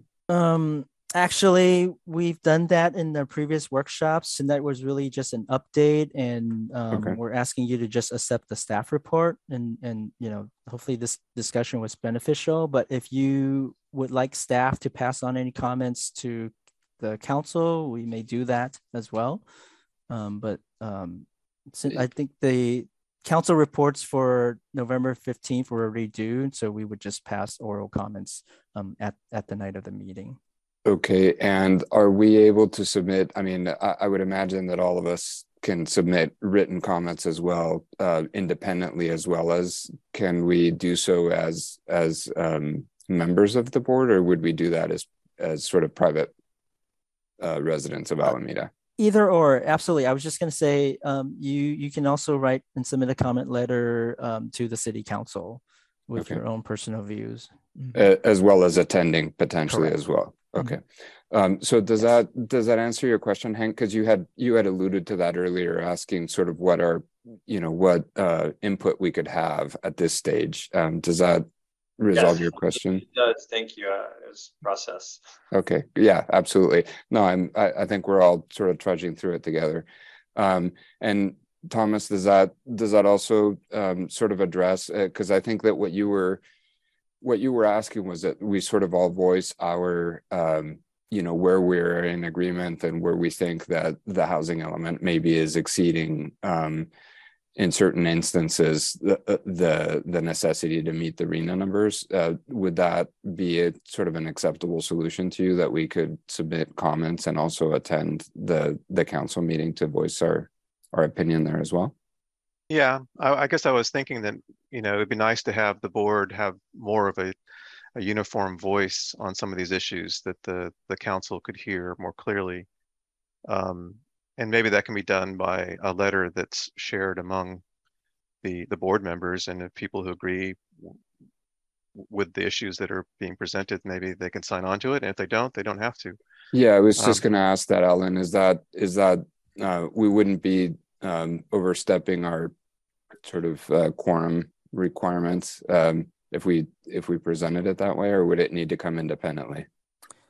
I think it would have to come independently unless this board tonight can formulate a letter. Otherwise, there would be I think there's a Brown Act issue if the quorum of the board decides to write a letter offline. I mean, that decision would need to be made here tonight.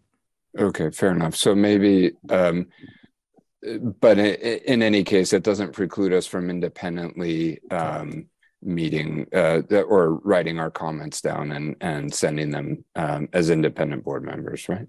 Correct.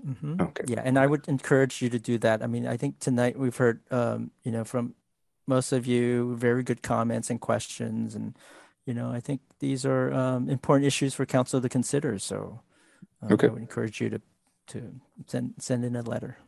Yeah, excellent. I just feel like at this late hour, and if we're trying to keep it to under 15 minutes, it's going to be difficult for us to get all our cogent points down. But it's good to know that we have that we can still do so if we'd like. Okay. Before we adjourn, would anybody else like to make a comment? Well, there's several more board items before we adjourn. Sorry, on this particular item. Okay. Yeah, I think just in my I'd like to thank Henry, Alan, and staff in general, because I know that you have been at this for an incredibly long time. So I hope that you know, our few hesitations don't belittle your efforts, because we greatly appreciate it. So thank you. Okay, any other comments on this item before we proceed? Okay, so we'll move on then to item 7D, which is our meeting calendar for 2023. Do we have... So really no staff presentation here, pretty administrative item. It's just a calendar for the next calendar year. Okay. And do we need to vote to approve that? Yes. Okay, is there, are you able to share a slide with us that shows those dates easily? If not, we can, I think we all have it. Yes, we could bring that up. Okay. Henry, would you happen to have that handy? Otherwise I could pull it up.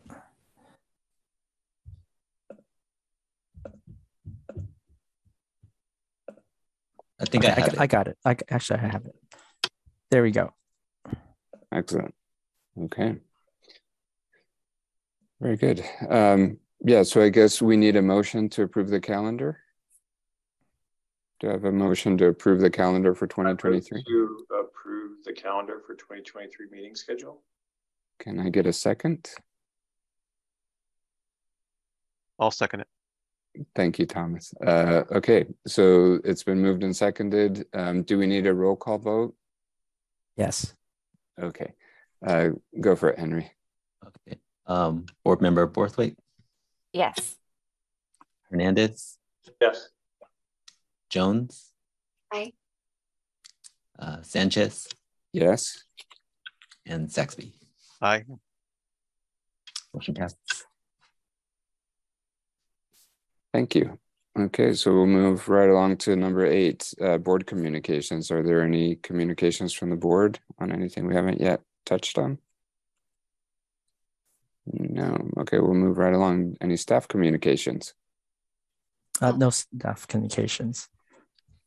Sorry, Vice Chair Jones, did you have I should have just said it. Maybe we said it before the meeting, but just a formal hello, and so happy to have our new board members join us. And you know, we're not in person, but just hope you feel welcome and you have our emails. And so if you ever want to grab a cup of coffee, but not 3 of us, because that would be but just so happy to have you. I second that. Thank you. You jumped into a difficult meeting. Absolutely. Yeah. Welcome. They're not always this much fun, I promise. Staff would echo those comments. Thank you and welcome to the board. Yeah, no, we're better for having you. So thanks so much. Great. Staff, you said no staff communications, Alan?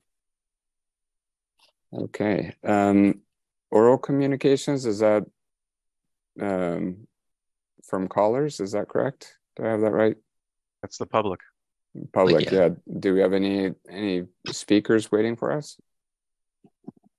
Currently, there's no one raising their hands. Okay, thank you. So in that case, and in terms of adjourning, do we need to call for a vote, or can we just say we adjourn? We adjourn. You can All right. adjourn. Thank you so much for sticking it out. Thank you. Welcome everybody. And thanks again for your time and your efforts, guys. I appreciate it. Good job, Norman. Thank you. Yeah, Thanks for running the meeting. You're welcome. Have a good night. Take care, Bye, all. everybody. Bye.